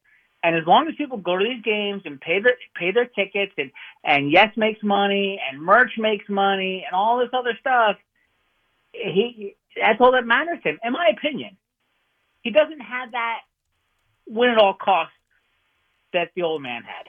Well, it's fair. I think that's fair. I think it's fair to say. But listen, I don't like comparing. I just don't like the comparisons. I think you're right when you say Hal Steinbrenner's about making money. It's a business and all that, right? The Yankees have been perennially good. Really, they really have. And they had 42,559, I believe, exact number, people at the stadium today. As bad as they've been, they had a 90% full capacity stadium today. So the dollars are still rolling in, aren't they? 877-337-6666. We go down to Florida. Michael is listening on the Odyssey app. What's up, Michael? Hey, how's it going, Danielle? Good. How are you? All right. I want to talk about the Giants, and this caller a few minutes back got me a little fired up here about Daniel Jones. Okay, Can we just take a trip down memory lane for a moment here? 2 years ago, this team was an absolute disaster, right? New regime comes in. Jones got a new GM, got a new coach. First year with an offense with practically no weapons, right? And what does he do? He takes the team to the playoffs. Yeah. He wins a playoff game. Yeah. But this guy doesn't seem to be satisfied with that. He's harping on, they didn't really play a good Minnesota team. Well, what about the fact that they got to the playoffs and he won a playoff game? Yeah. Okay? Mm-hmm. Now you can only play who's on the schedule in front of you.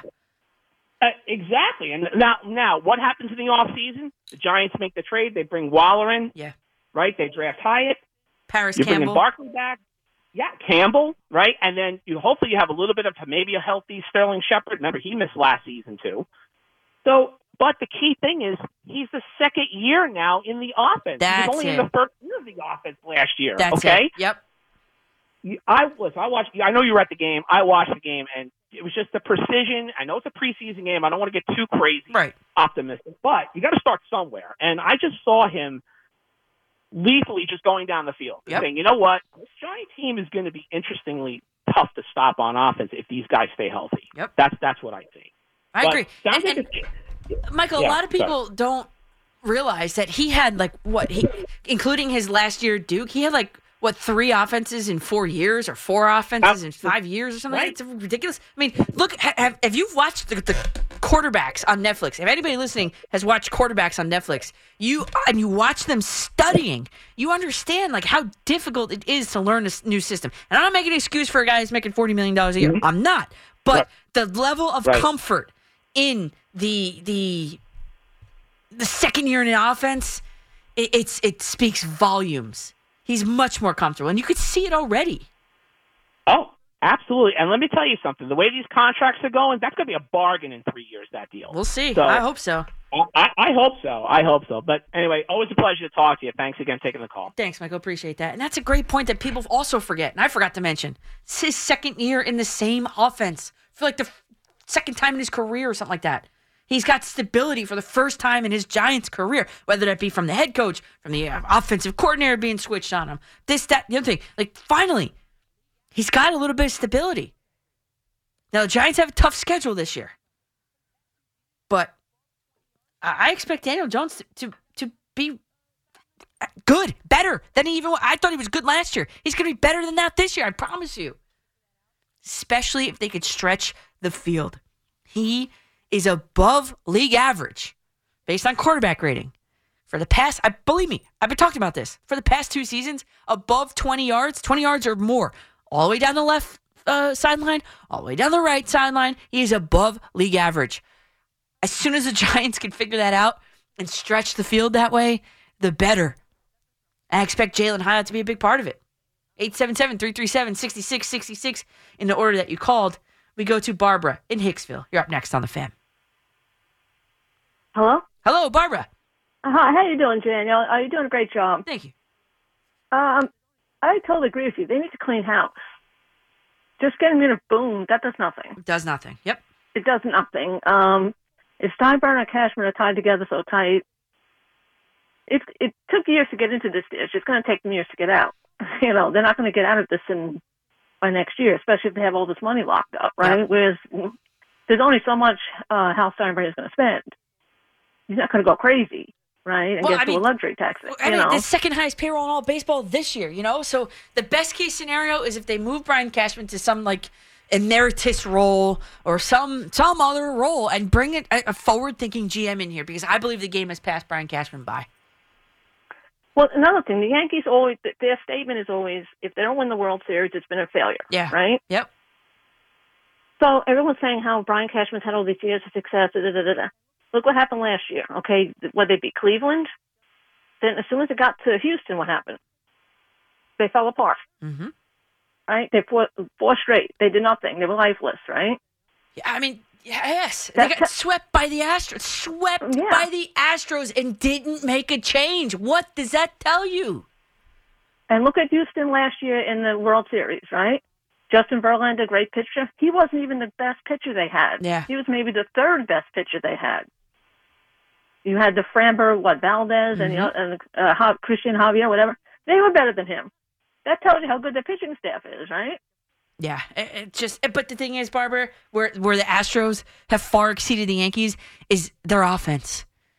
Their offense is they can hit up and down that line, or at that point at least, they can hit up and they have hitters that get on base, run the bases up and down the lineup. That's what you're seeing from the Braves. There's not a exhale when you get to like the fifth batter, like in this Yankees lineup. Pretty much not even the fifth batter for this Yankees lineup. But what I'm saying is, there's no. If you're the pitcher, you're not looking at like, okay, if I can get to the number 6 batter, I can do it. No, the Yankees, the Braves are built that way this year, and even last year. The Yankees are not built that way, and that's a problem. Where the Astros have far exceeded them in all of the years of the Astros, whipping their butts, including last year. They can hit the ball, and the Yankees cannot. They just can't do it. 7-game losing streak. They're over the 7-game losing streak for the Yankees. These players, I'll tell you how they're hitting, but these are the players: Bowers, Bader, Wortvet, Stanton, Torres. 5 players. They are 9 for 98. 9 for 98 in this 7-game losing streak. That's embarrassing. Robbie and Lennox are up next on The Fan. Hey, Danielle, how you doing? I can't wait for Ranger season. Preseason opens October 12th. I mean, let me tell you something. All right. I got to get this off my chest. I didn't watch the game today, and I paid $150 for the baseball package. Obviously, I lived in Massachusetts now for a long time. All right. I grew up my whole life going to the Bronx. My dad's office was, 10 minutes from Yankee Stadium. I have never been so embarrassed to be a fan of this team in my life. I mean, it's an abomination. You have your arch rivals come into your ballpark, and you scored 43 runs. You scored 5 runs in 43 innings. And this apathetic jerk, I'm sorry, that's what I'm going to call him, an apathetic jerk, and I feel sorry for him because telling Connor, tells me, they're in the locker room every day. They're here, competing. I mean, Aaron Boone, could you just say we stink, we suck, we're embarrassing? Can you just have some cojones and tell your team they stink? I mean, I'm so sick of this garbage, Danielle. And if they don't get rid of Brian Cashman this year, I will never watch another Yankee game in my life because this is embarrassing. And Giancarlo Stanton, I don't care what they have to do with this guy. Eat the damn contract. Get rid of it. I cannot stand another at-bat. I mean, the man's here, 198? Look at the averages on this team. And every year it's the same garbage. And how in the world Hal Steinbrenner could bring Cashman back after they hit 190 against Cleveland and barely beat these guys and are absolutely humiliated by the Astros? I mean, what's the answer? You know what the answer is? Trade Garrett Cole. Why would Garrett Cole want to stay here? Why would he want to fulfill a 9-year contract with this pathetic group of players? And I cannot believe what's happened to this organization. It's embarrassing. I mean, do these guys have any pride at all? Maybe they should sit down and watch Pride of the Yankees, okay? I mean, Danielle, I've never seen anything like it in my whole life. Yeah. I cannot believe it. I mean, the numbers they make. Cutter Crawford, they turn every pitcher in the city. And by the way, Dylan Lawson is somehow somewhere in America laughing his proverbial ass off. It must have been the batting coach, Danielle. Yeah. I guess we have to bring Sean Casey in. You could bring Ted Williams back from the dead. It wouldn't matter with the team. It's a joke. I mean. What? Okay, I'm going to let you play GM now. We're going to bring Daniel McCartan in this game. You would do a better job than Brian. I mean, a blind man would be better than Brian Cashman. So, okay, if you're the Yankees next year, right, what do you do? What do you do to turn this team around, to make this team competitive again? So I'll listen for your game plan. And by the way, you talk about Daniel Jones and the Giants. I'm so looking forward to the Giants season because Brian Dable, Aaron Boone ought to learn from him. Aaron Boone ought to watch Brian Dable in the skylight about accountability, okay? Yeah. All right? Brian Dable will get in your face. Aaron Boone, you get in every face of an umpire. How about getting in the face of a player? I agree. Robbie, right? When that happened, when he went up to that umpire, and I said it, I said, I would love to see it more. I love the outburst for the umpire, don't get me wrong, because that umpire was wrong. The umpire scorecard came out, and he was awful. But to get in his face, I mean, I love when Brian Dable walked right up to Daniel Jones and got right in his face. And guess what? He's a better player for it. But my plan, Connor's giving me the break signal, but I would start with not trading Garrett Cole. I would not trade Garrett Cole, especially because rotation would be worse than the Mets if you trade Garrett Cole. So I would not trade Garrett Cole. I'm very short here. I would need to bring in a left fielder that makes contact, preferably left-handed, with the $60 million that I would be expected to have. That's just the start of it. I don't even know. That's just the start of it. I'd have to really look at who's available, and it's not time to do that yet. This season is still going on. I would have a plan, but generally speaking, my plan would be to bring in more contact hitters and more people that can steal bases. Get with the modern game here. Quote-unquote modern game. 877-337-6666 is the number to call. My name is Danielle McCartan with you till 12 here on The Fan. Welcome back to The Fan. My name is Danielle McCartan, hanging with you for another 90 minutes. A little bit of Giants, a little bit of Jets. We're heading home from MetLife Stadium at the 2-minute warning here in the fourth quarter. Give me a call. I'd love to hear from you. What was the environment like? 877-337-6666. And, R.E., the Isaiah Kiner-Falefa bunt. It was the right mindset, but totally wrong execution of it from both the individual perspective and from the team philosophy perspective in today's Yankee game. Yes, it was the right mindset. Like, yes, you want to try to move the runner. You want to try and get him base at the same time. And for an offense that looks as anemic as the Yankees offense does, Isaiah Kiner-Falefa, who is a contact hitter, is the guy to do it. Fact. However, look at the game situation. number one, you had Giancarlo Stanton at first base. The same Giancarlo Stanton that got tagged out running home after running at what? Like 50%? Maybe that's being generous around third base that game. Do you think he's hustling to second base to beat out the potential lead run, get out kind of throw? No. The answer is no. Not a chance. And then, number two, Isaiah Kiner-Falefa. Why did he pop that bunt up? Because he dropped the bat head. That is fundamental baseball, softball 101. I teach it all the time. There's a lower pitch than anticipated. What you do is, you're in your crouch, right? You have to bend at the knees and go down and get the ball. You keep the bat at the same angle, but you bend your knees and move your body down. You don't drop the bat head. Want to know why? Because that's exactly what happens. It pops up. And yes, the catcher made a great play on it. But look at the replay. You'll see he tips the bat down towards the bat head down towards the ground. That's why it pops up. And number three, situationally, again, it's not the time to be doing it. You're down 4-0 on a team that, oh, by the way, does not bunt regularly, is not fast enough on the bases to bunt regularly. I mean, the Jets were ranked this season so far 23rd in the league in sack bunts per game. And I know this wasn't a sack bunt, but I couldn't find, bunts in play per game. But if you find it, send it to me. But I'm going to venture to guess that statistic is even worse. That ranking is even worse. So what were they doing? Well, here's IKF's explanation after the game, paraphrased in a Brian Hoke 2 tweets. He said, Kiner-Falefa said that the Yankees scouting report said that Cutter Crawford has issues throwing to bases. The intent was to have Crawford throw the ball away and spark a rally. IKF pointed out that Volpe also squared to bunt later in the game, but couldn't make contact. This was part of their game plan today. What? It goes back to the Yankees haven't done it all season long, so why start today? And I read that as hoping for a pitcher to throw a ball away to spark a rally? Hoping? Come on, man. Hope is not a game plan. Enough. That's embarrassing. The whole thing is a comedy of errors. It's embarrassing. 877-337-6666. Peter in Westchester County. What's up, Peter? Oh, hey, Danielle. How are you? Oh, all right. How are you? Okay, good. So my major point is that I don't think Cashman is the issue. It's Steinbrenner. How? But how? And I can tell you, because we can do simple math, right?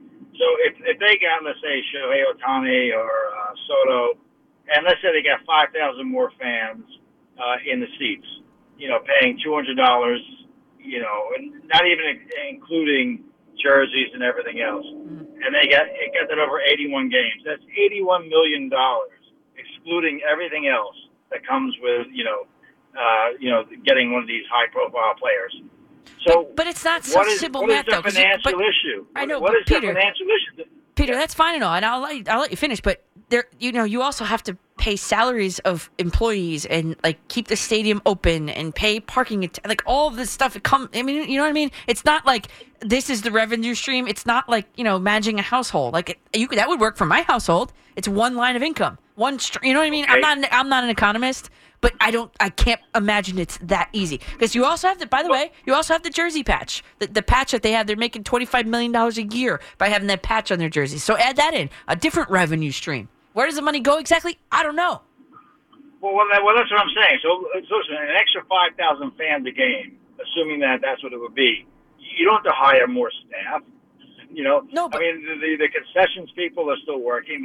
Right, but they have to get paid from somewhere. They have to get paid from somewhere, Peter, and it's not as simple as that. And I don't work for the organization. I've never worked for an organization. People that run big companies could probably tell you better. It's not that simple. It's not you spend $200 on a ticket, $200 goes to Shohei Ohtani. It's not that simple. Okay, so to blame it on Hal, I don't think so. I think Hal's very willing to spend the money. Honestly, I just don't. I know he doesn't want to go over the next luxury tax threshold because I don't think he's happy where he's at. What his payroll looks like now. Honestly, we did the math before. what was it? 22% of the payroll is wrapped up on guys either playing for other teams or just 4 players. 3 of them are on the IL. 1 is playing for a different team. Like that, you can't be happy with how your money's being spent. So I don't blame it on Hal. If you want to blame it on Hal that he can't, I don't know the expression without being rude, but he doesn't have the guts to fire Brian Cashman, then I'm all ears. But you can't say that he doesn't want to spend the money really to put a good product out there. It's the second highest payroll in all baseball. You can't do that. But if you want to say, get on the phone and say, hey, Hal doesn't have the guts to fire Brian Cashman. He's been with the organization forever. He doesn't have the guts to do it. I'm on your side. I am. But the money thing, it's not that simple. There's revenue streams from TV. I don't even know all the revenue streams for that Yankees. And then I don't know the expenses of the team. Maybe 100 revenue streams in and 1,000 revenue streams out. I don't know how it works. But it's not that simple. You can't break it down that way. You just can't do it. We go to Marty in Asbury, New Jersey. What's up, Marty? What's up, Danielle? Oh, doing a show. That last caller is on absolute crack, by the way. Well, let's not do that. That's not funny. The Yankees aren't good because they have a $284 million payroll and $104 million are wrapped up in the bad contracts. That's why they're not good. Yeah, if I were to total it up, did you do the math? Yeah. Okay. I mean, you have Rodon. I mean, you have Hicks that you're paying $10 million for. You have Rodon 22.8, Josh Donaldson 21, Montas 7.5. Yep. Let's say Stanton, if you want to do that, that's 32. 32. Yeah. Do that. That's the contract. Yeah. So now you have $104 million wrapped up in the bad contracts. That's why the Yankees aren't performing, because they don't have a $280 million payroll. Hypothetically, they're really working with about $180 million worth of players. Correct. And actually, right now on the injured list, they have $80 million wrapped up on the IL. $80 million. Correct. Right. Correct. Wait, let's see. So the active payroll would then, if you subtract out the IL money, right? So the active payroll will be 185. I'm curious to see, bear with me here, 185 would put them at 14th in the league. Oh, well, it would be 13th because they'd be moved. They would have the 13th highest payroll, actually, at that point. All right, and that's not even talking about Stanton. Who literally can't even walk and chew gum right. So, LeMahieu, Rizzo, yada, yada, yada. So they're $104 million behind the 8 ball right now. Yep. So that's why Hal Steinbrenner is not going to spend money. Correct. George stroked checks to get Cashman out of jams like this. He did it all the time. And the power of the Yankees was in Steinbrenner's checkbook and his ability to just dump whatever dollars into the team to get rid of these bad decisions. They're not doing it anymore. They're not. And this is what you see. So you're going to have to cycle out of it. The problem is, by the time you cycle out of it, it's probably going to be about 3 years. Then you're facing Aaron Judge, who's going to be 35, Cole, who's going to be 36. Those two are going to be making $80 million wrapped up in 2 players. So now those are essentially going to be another 2 bad contracts because you're going to have, players of that age. Right. Yeah. $80 million. So there's only one way to fix this whole thing. His name is Theo Epstein. Well, right. Okay, and all he did was break about 200 years worth of between 2 organizations. Yeah. The 2 entire franchises. They need a new face in it. So I don't know if they're going to let Cashman bow out gracefully and let his run go over and maybe clean up these contracts for the next guy and bring in somebody who's really going to revamp everything.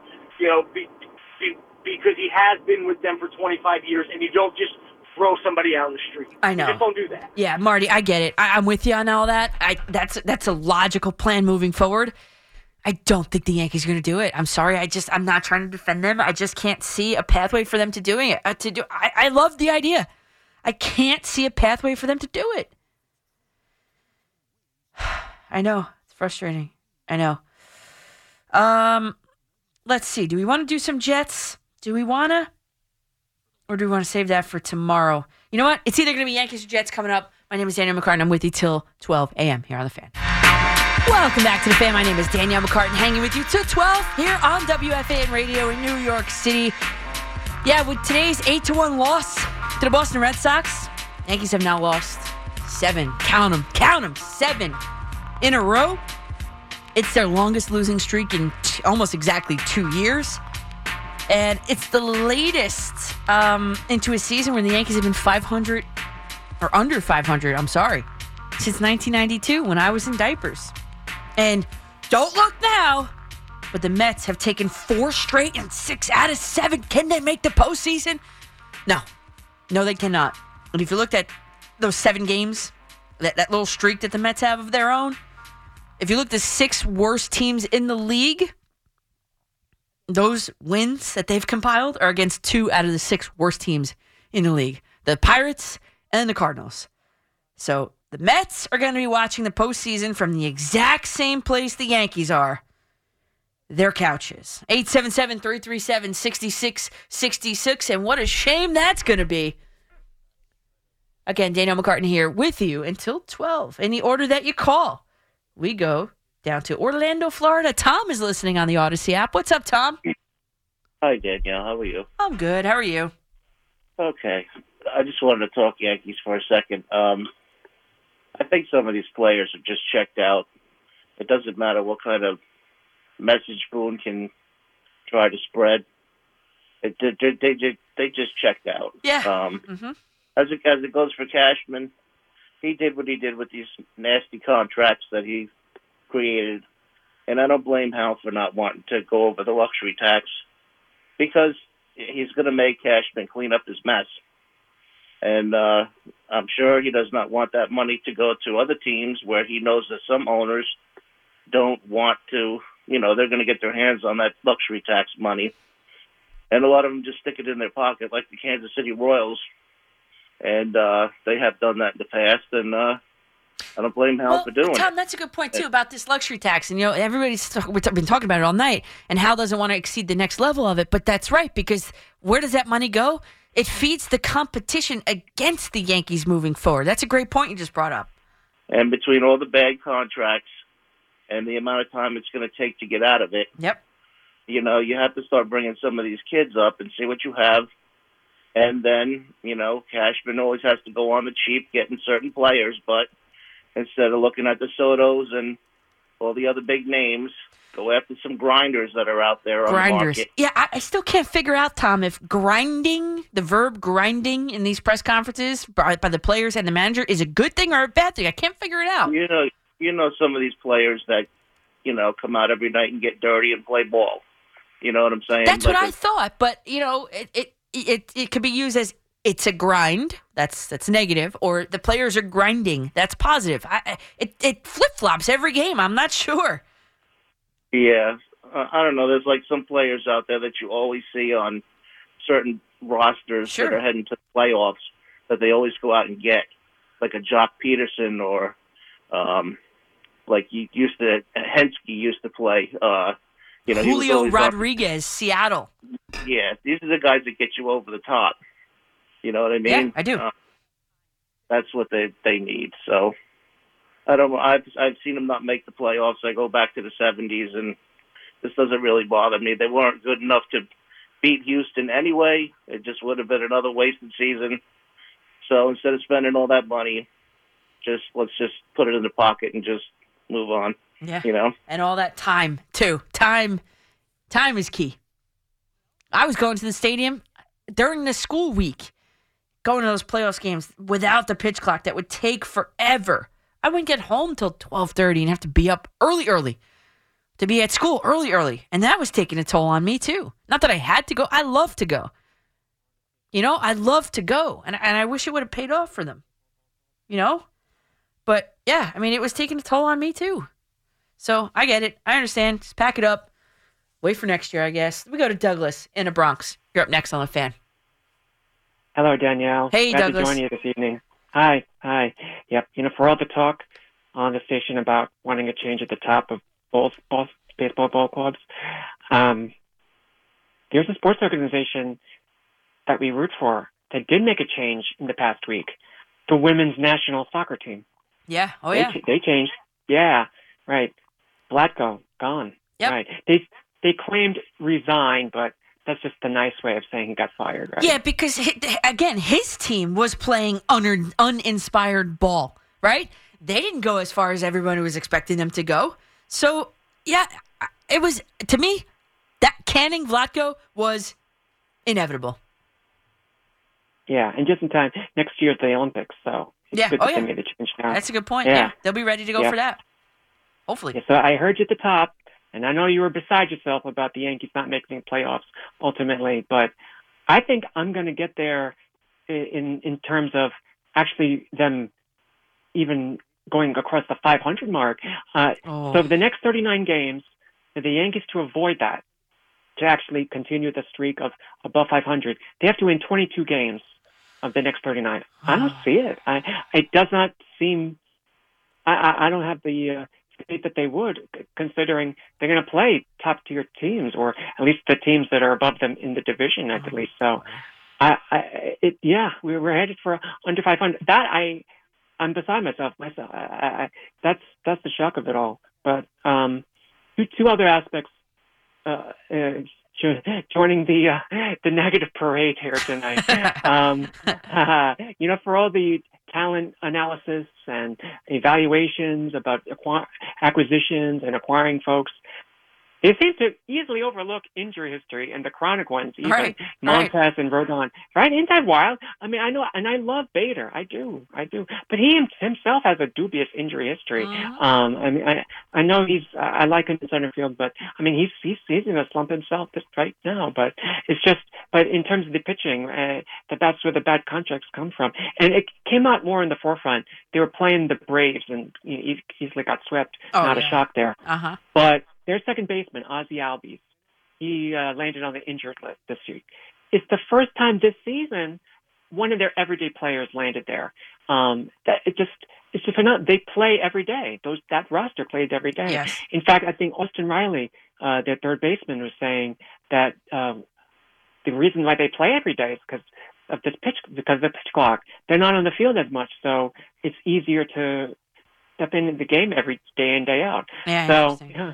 You compare that in contrast with what the Yankees are going through. And then the other thing that stuck in my craw this week was the Yankees worrying about messaging. So Tuesday night, of course, after Yankee loss, Aaron Judge tells the reporters, we're not showing up. We're not, that's what it comes down to. We're not showing up when we need to. And then they ask Aaron Boone about what Judge said. Oh, I think he meant about just performance and all that. I'm thinking, in the back of my mind, how does Aaron Boone know what Aaron Judge was referring to? Maybe Aaron Judge was actually telling the truth, that maybe they're just not showing up mentally, or there's something more to it than just performance. I'm thinking, so the worry is about messaging and all that. So the next night, after another loss, Judge goes, we're just a couple of streaks away of being where we want to be. It's right there in front of us. Like, that's the party line that the organization, that's exactly, that's a Boone type of statement. Yeah, right? We'll get him next time. Yeah, well, thanks for the call there, Douglas. Yes, we'll get him next time. There's always tomorrow. We'll come out fighting tomorrow. And I pointed it out a while ago. I could probably find the audio. You could look for it yourself. I don't like that messaging. I don't know if that's just the outward messaging that comes from the manager to us on the outside. I don't know if it's, different on the inside. I can't imagine that there are two different messages being sent. There's almost like it's too calm. It's too much of, we'll get them tomorrow. Yes, we had some good at-bats. Let's take the positive away. I'm an eternal optimist. Let's take the positive away from this. We'll get them tomorrow. There's always tomorrow. But, the Yankees are running out of time. They've ran out. Let's be honest. They've ran out of time this year. They've run out of time. Let's put it that way. But, I get it. And the whole lackadaisical approach, it's not working. And, as much as I dislike Brett Gardner being on this roster, towards the end, and the banging of the bat on the top of the dugout, I mean, I don't see it happening on this team. Who's the guy who does it? Who's that guy? Because I've seen screenshots of Yankee players being creamed by the Atlanta Braves and smiling in the dugout. Now, I'm not saying they have to pout all the time, but that's kind of like a bad look. Knowing that there's cameras on you at all times, that's kind of like a bad look. So, as I sit here, by the way, in a Ray Boom Boom Mancini t-shirt, talking about intensity and bringing it, Yankees just don't have it.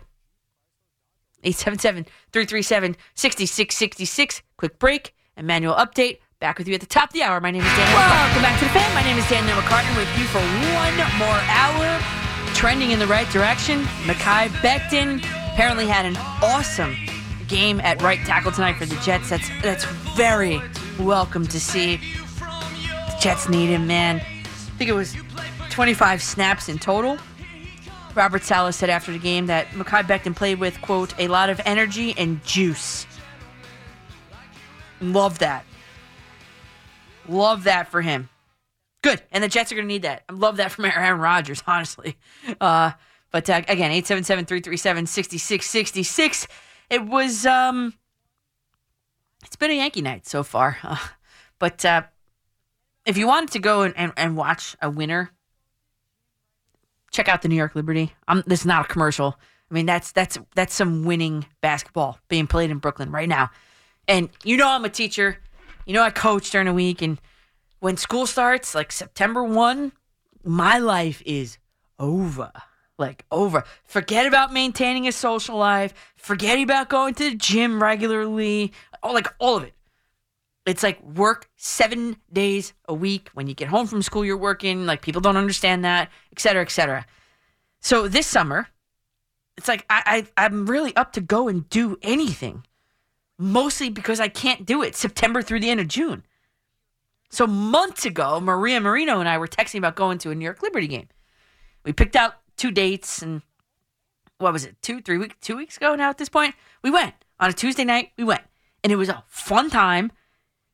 Our tickets were $40 each, and the tickets were great. So even if you're not like a fan, but maybe you're a parent, you're looking for something to do with your kids in the last couple days of summer, it's pretty inexpensive to do for the whole family.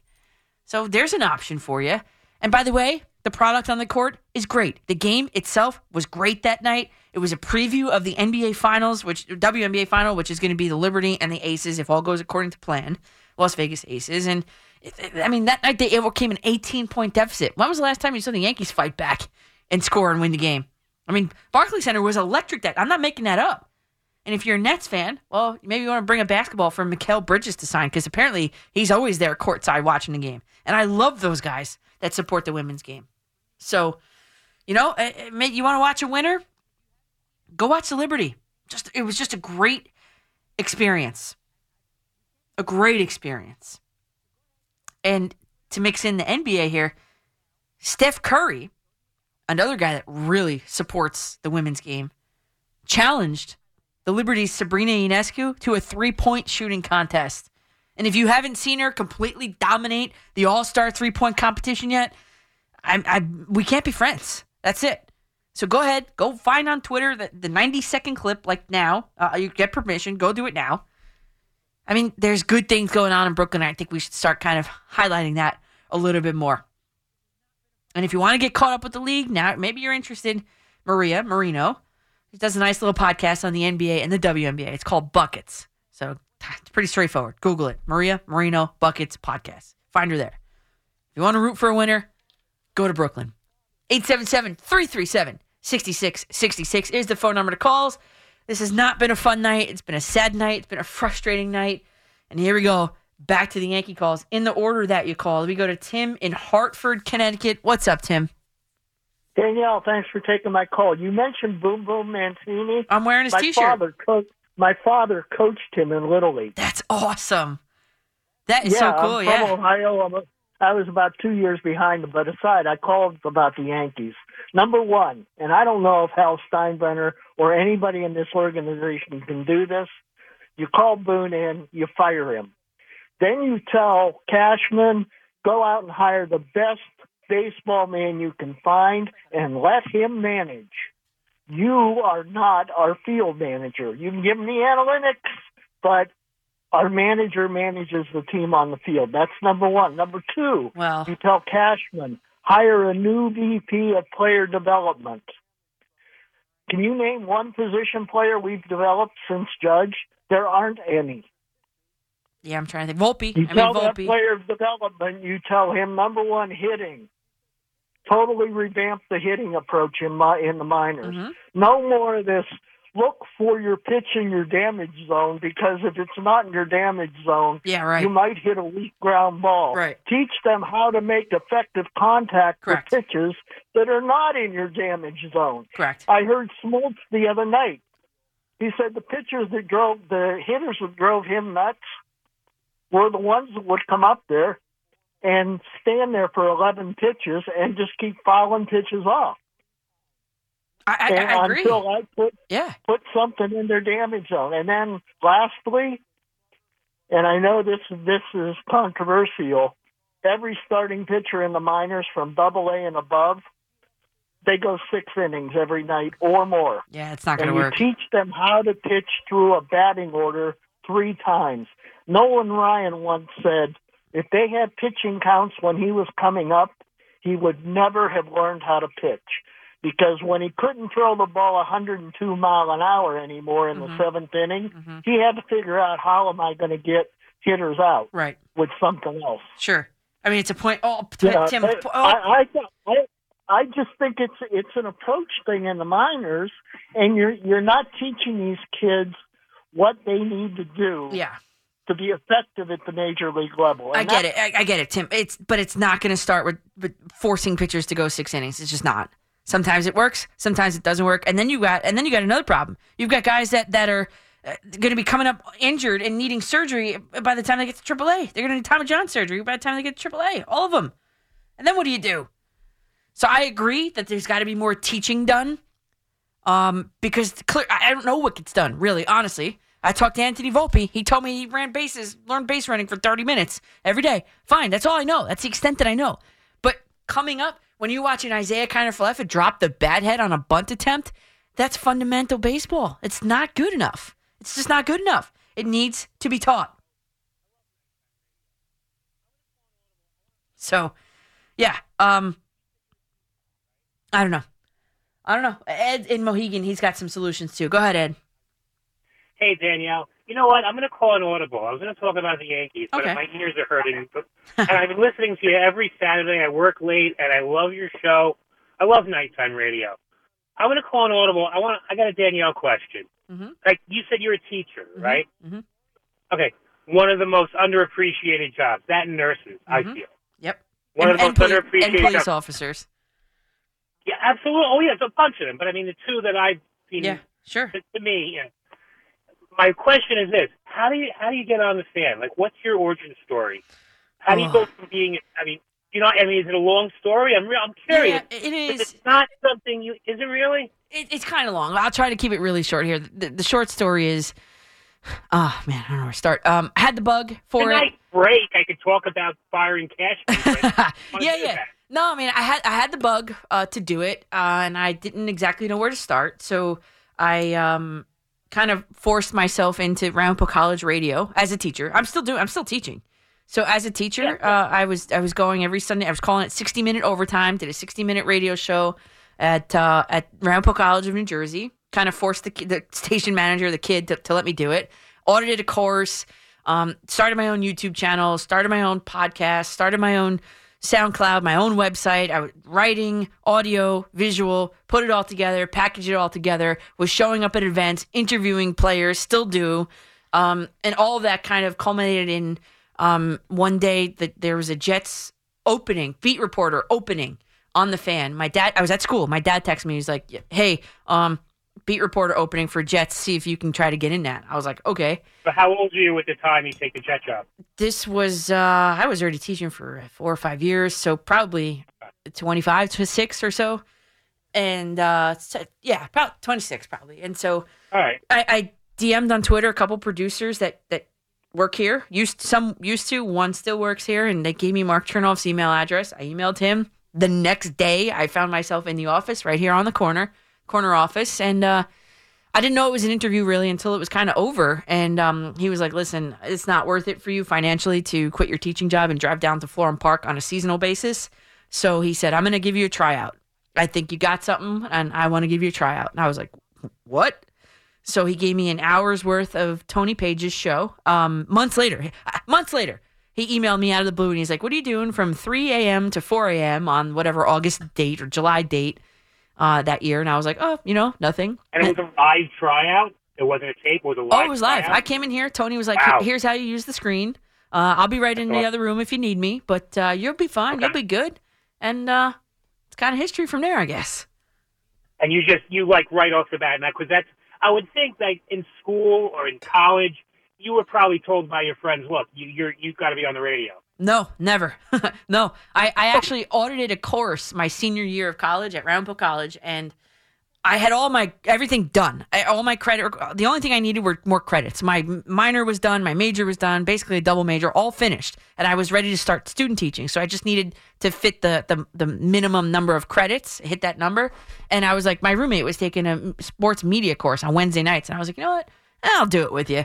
And it was like a 400 level course. And I went in and did it. And the professor was like, hey, I did a presentation on CBS Sports, ironically, and he was like, see me after class. And for 3 hours, I sat there and I was like, oh my, did I do the wrong thing? Turns out he was like, my son works for Real Sports and you should, I'll set you up with him. You could talk to him, whatever, but I think you got a career in this. And I was like, really? And so I went that next week and he was not in his office. And then I never said anything. He never said anything. And he has since passed away, but I did get in touch with his son ultimately, who no longer works for Real Sports. But and that was kind of the seed that was planted. Maybe 4 or 5 years later, I was teaching, and I'm like, let me. I never want to figure out what if, think about what if on this. So here we are. No, that's great because it's a great story for people who want to do this. Yeah, and a lot of people wanted when they had those WFAN tryouts at the mall that I actually attended. Yeah. I got far, not far enough. I'm here, but it's an amazing story. And now, when you got the job, did people? When you told them you were going to do this, what did you get?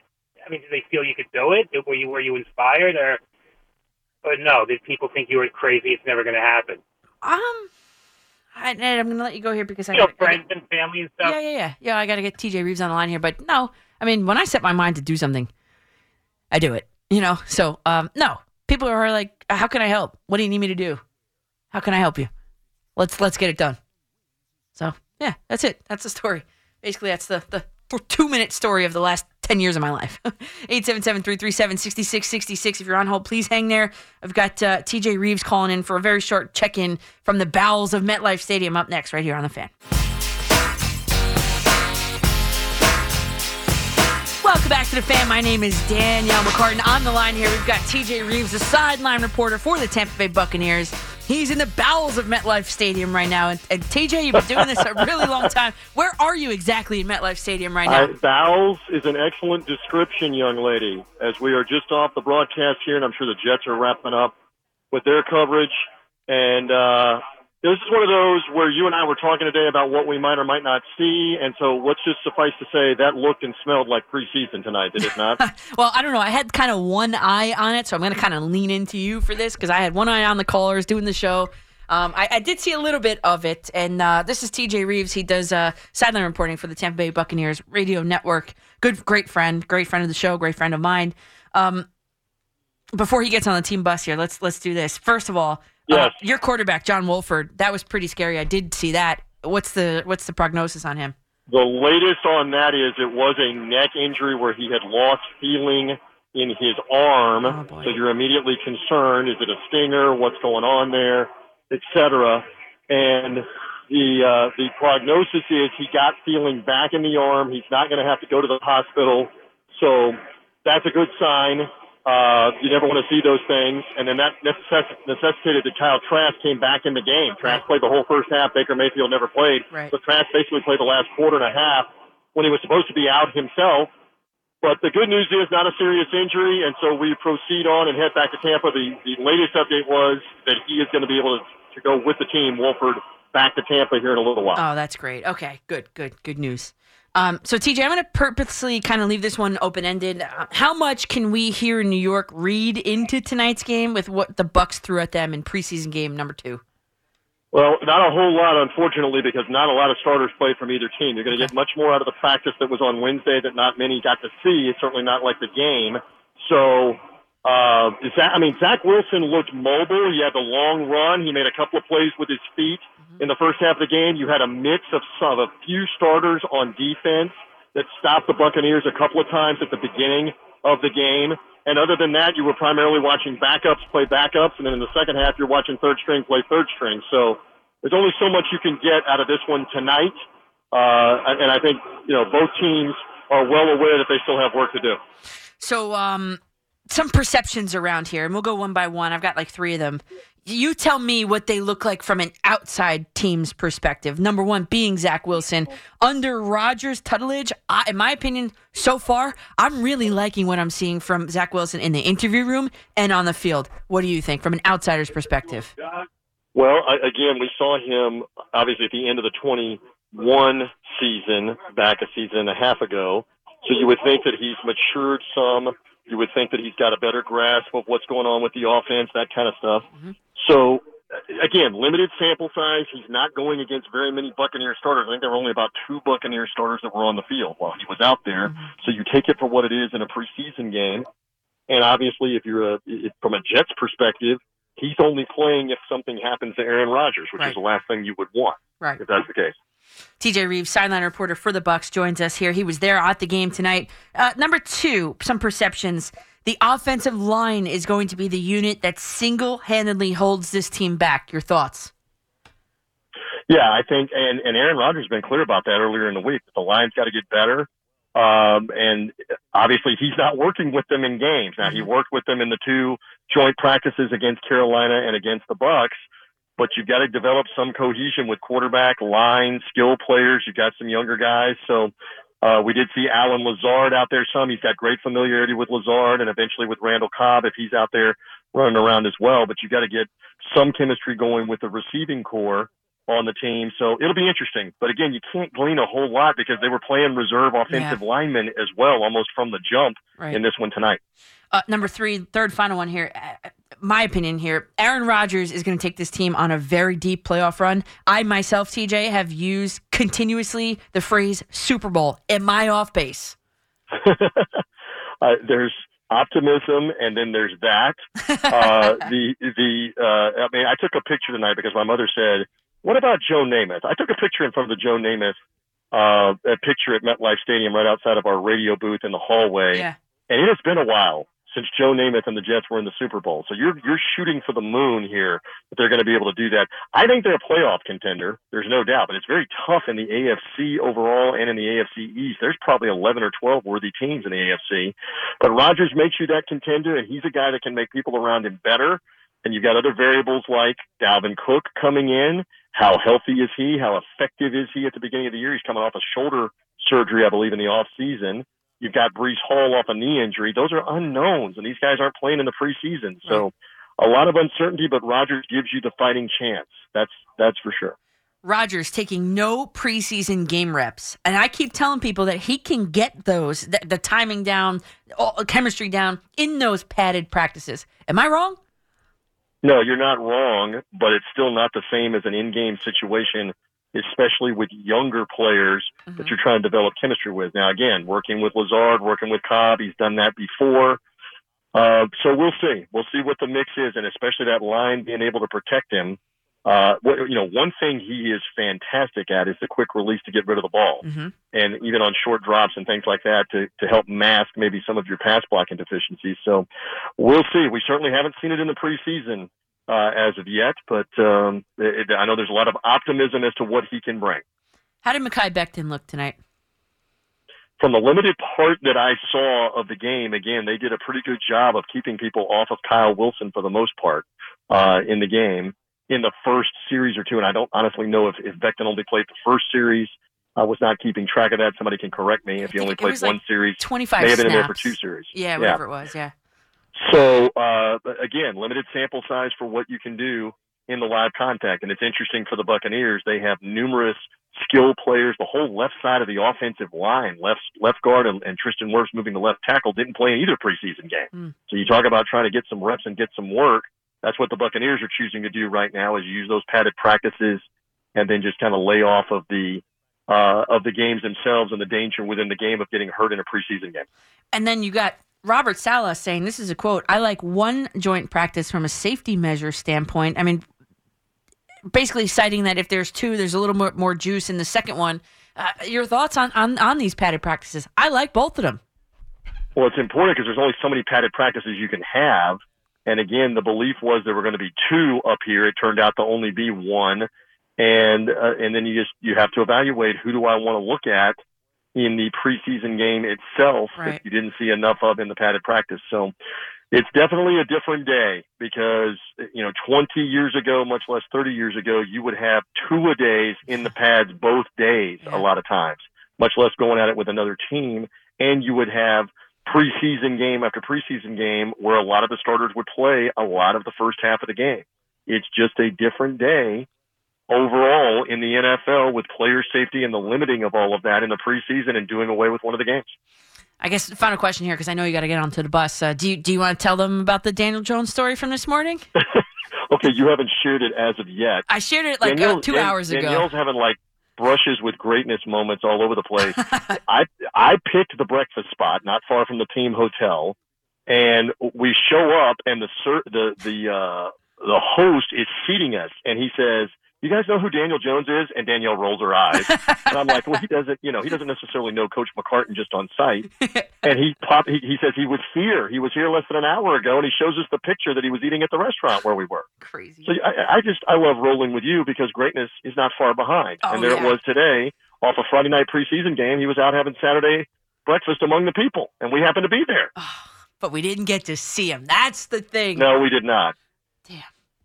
All right. Well, TJ, thanks for some time. I know you got to jump on the bus, and thank you. Appreciate it. And I'll see you next week. Hey, I'll be in Tampa. Happy to be with you. Look forward to seeing you again next week down in Tampa, down in Champa Bay. Oh, stop. You're coming to see the Rays. Stop. You're coming to see the Rays down there in Tampa Bay. He's coming to see the Yankees down there in You Tampa be well. You be well. It's good. It's always good to catch up with you, and we'll see what happens with those Jets. All right. JETS. Thanks, TJ. Appreciate it. Bye. See you. Bye. I'm going down to Tampa Bay next week. And, just a lot of times I like to get the outside perspective on our teams. I often tune into that city sports station on the Odyssey app to hear their perspective on a big move or big game or whatever, like the Astros cheating scandal. I was obviously tuned into Houston. Tom Brady's move to Tampa Bay. I was obviously tuned into WEEI. So just some valuable insight from TJ Reeves, the Bucs radio sideline reporter, tonight here about the New York Jets. Quick break. I'll be right back with you on the Fan. And did you see here? Pete Alonso made a huge error in last night's Met game. I'm Danielle McCartan. We'll talk about that next right here on the Fan. Connor always comes in with these breaks, with these songs that set the tone on my drive home. The one time it was Good Charlotte. This is Take Off Your Pants and Jacket album by Blink-182, and I love this. So this is going to be my album for the ride home. Thanks, Connor. Appreciate it. Oh my God, I love this. This album was awesome.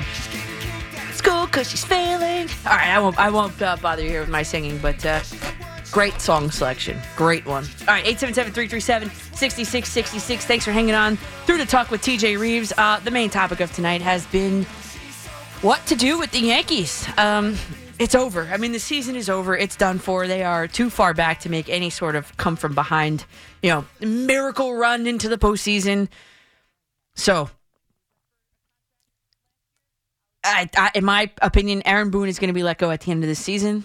They're going to say, hey, look, everybody, look, stop complaining. We made changes. Meanwhile, the change needs to really come from the top down, meaning from the sole talent evaluator, talent decision maker, contract giver outer. That is Brian Cashman. And when he was up for a contract last year, I was like, I think the Yankees should go in a different direction. They didn't. They've got 3 more years of Brian Cashman following this season. He's stuck. They're not making that move. Sorry. But 877-337-6666. We go down to Brick, New Jersey. Rich, you're up on the Fan. Danielle, how are you tonight? I'm great. How are you? I'm doing just ducky. I was listening to your story and how you got involved.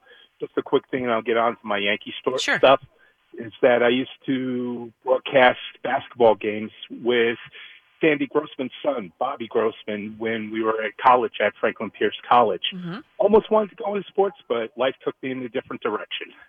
That's okay. It happens. Life took me in a different direction to sports. All right, Yankees.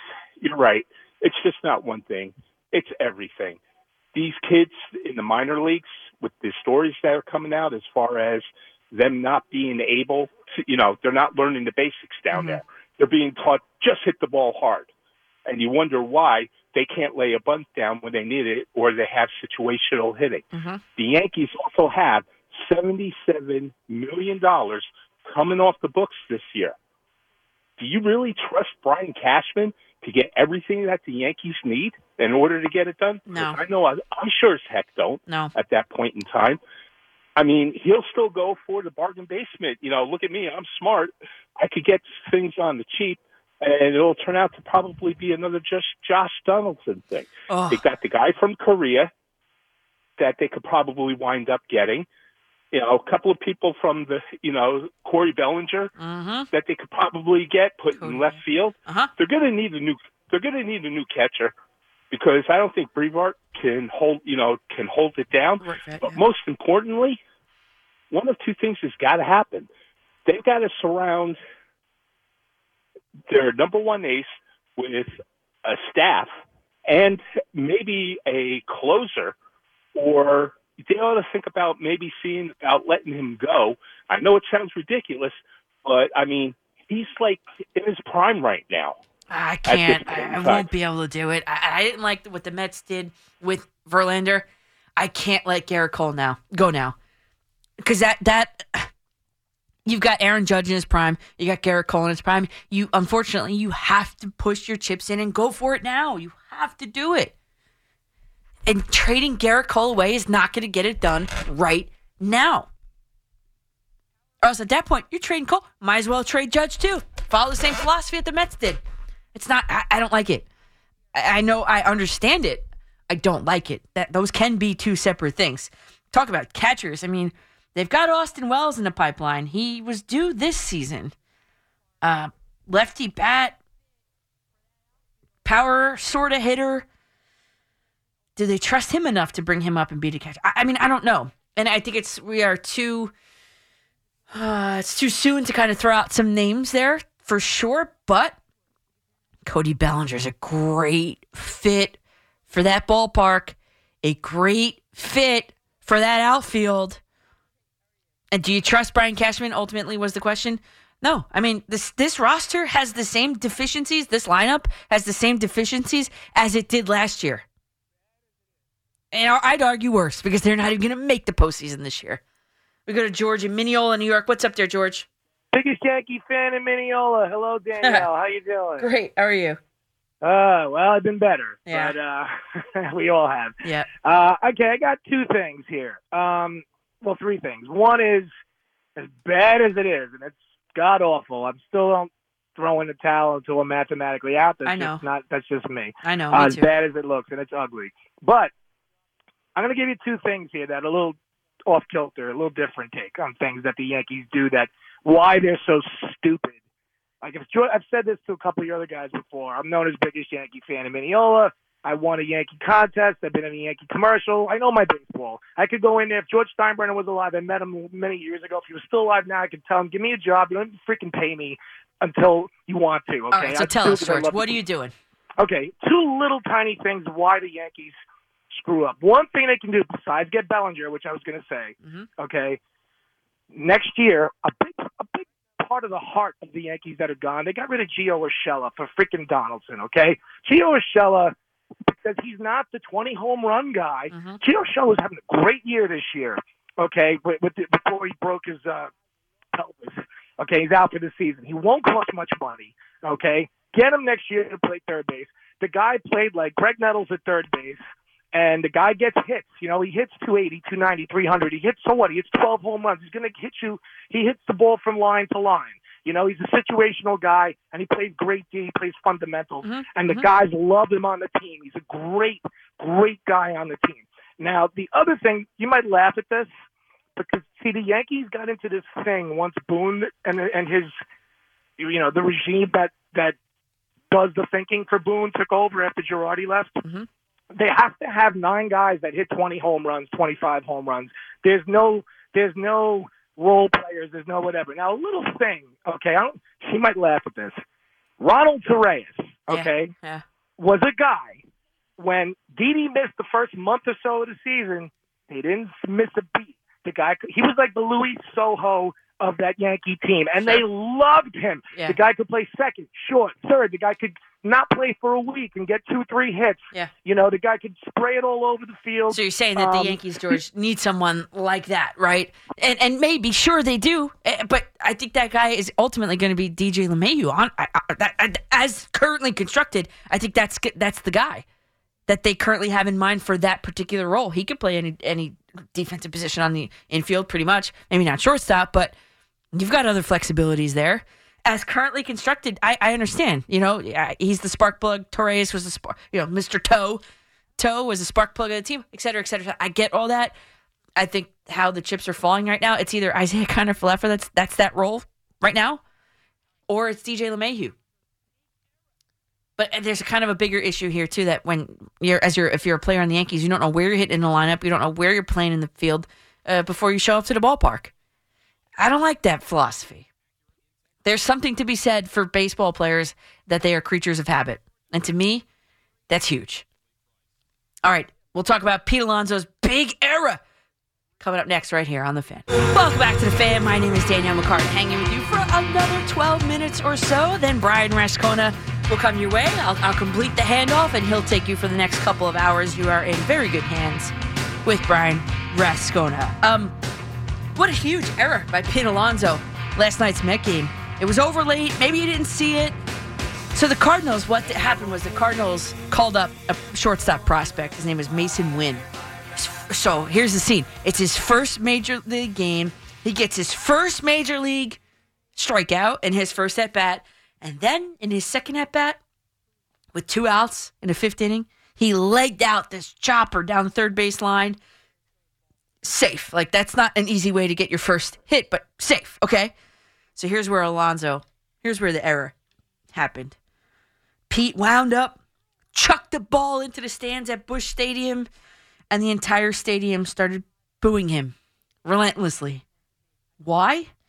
Well, it's usually a good thing when players throw the ball to the fans in the stands, right? I love it. I bring my glove when I sit close enough. Not this time. It was Wynn's first career hit, and Pete threw away the ball. After the game, Pete said, I was like, oh, God, that was a huge mistake. Not a fun one to make. I feel awful about it. That was Pete Alonso. But, I mean, how is he supposed to know that? It's not his fault at all. Is he supposed to keep track of the minor league system of the Cardinals and see who gets called up and when? I mean, come on. No, not his fault. But the story does end well. The girl that caught it did give it back.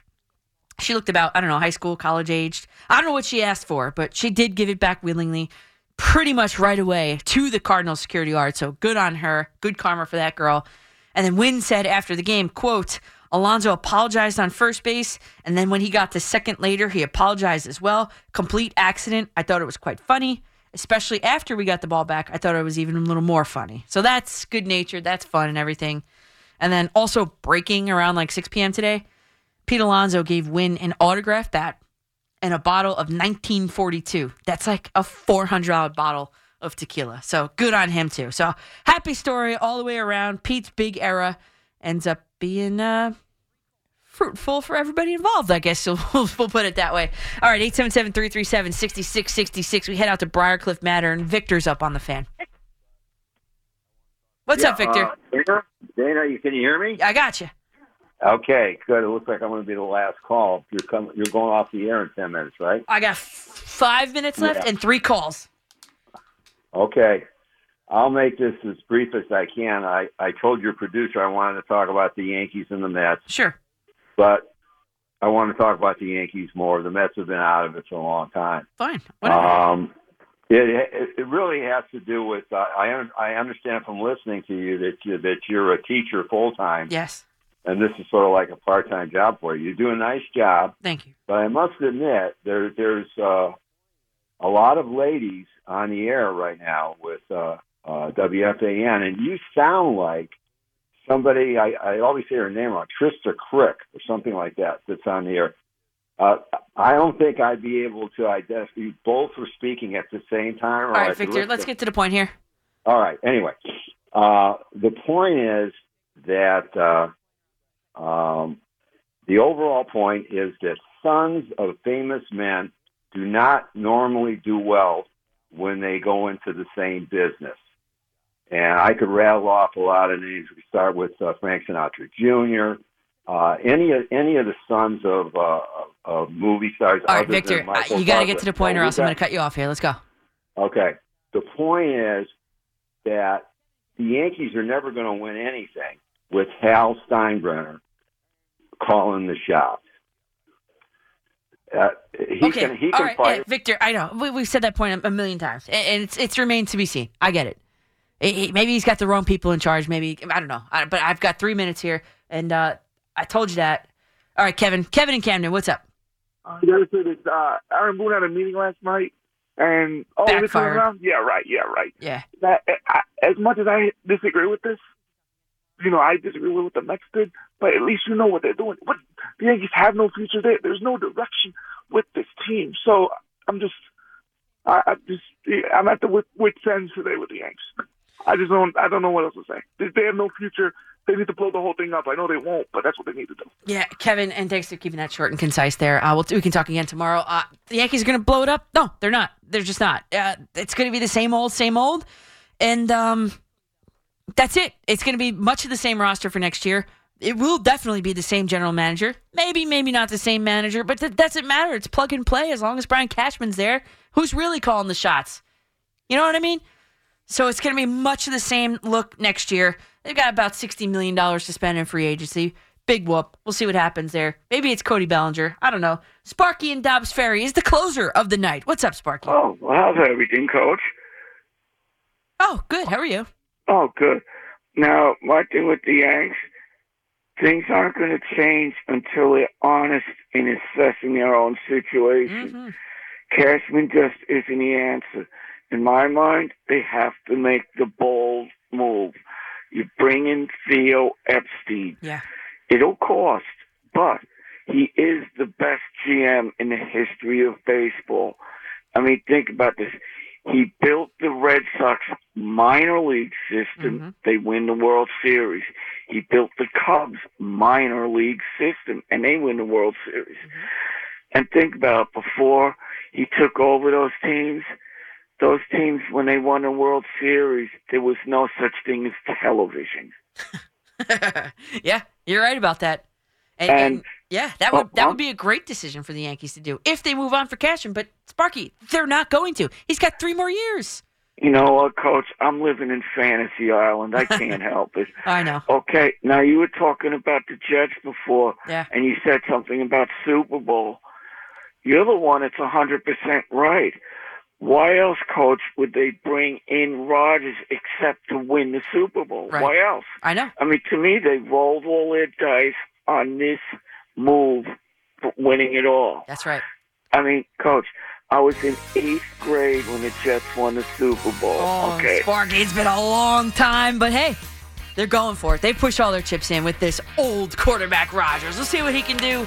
All right. Hate to cut you off there, Sparky, though. You're a great caller. Thanks to all of the callers. Could not have done it without you. Love coming here and talking with you. Thanks for hanging with me over the past 4 hours. If you missed any portion of tonight's show, hit the Odyssey Rewind feature and select the start of the show, which was 8 p.m. Great job, as always, to Connor Green behind the glass and Manuel Barbari on the updates. I'll see you again tomorrow evening after the Yankee game until 9 p.m. And in the meantime, at Coach MCCARTAN on Twitter, Instagram, Facebook.com/Coach McCartan. We'll keep the conversation going there. Brian Rascones has taken a seat to my left. He is up next here, right on WFAN. Sports Radio 101.9 FM. WFAN.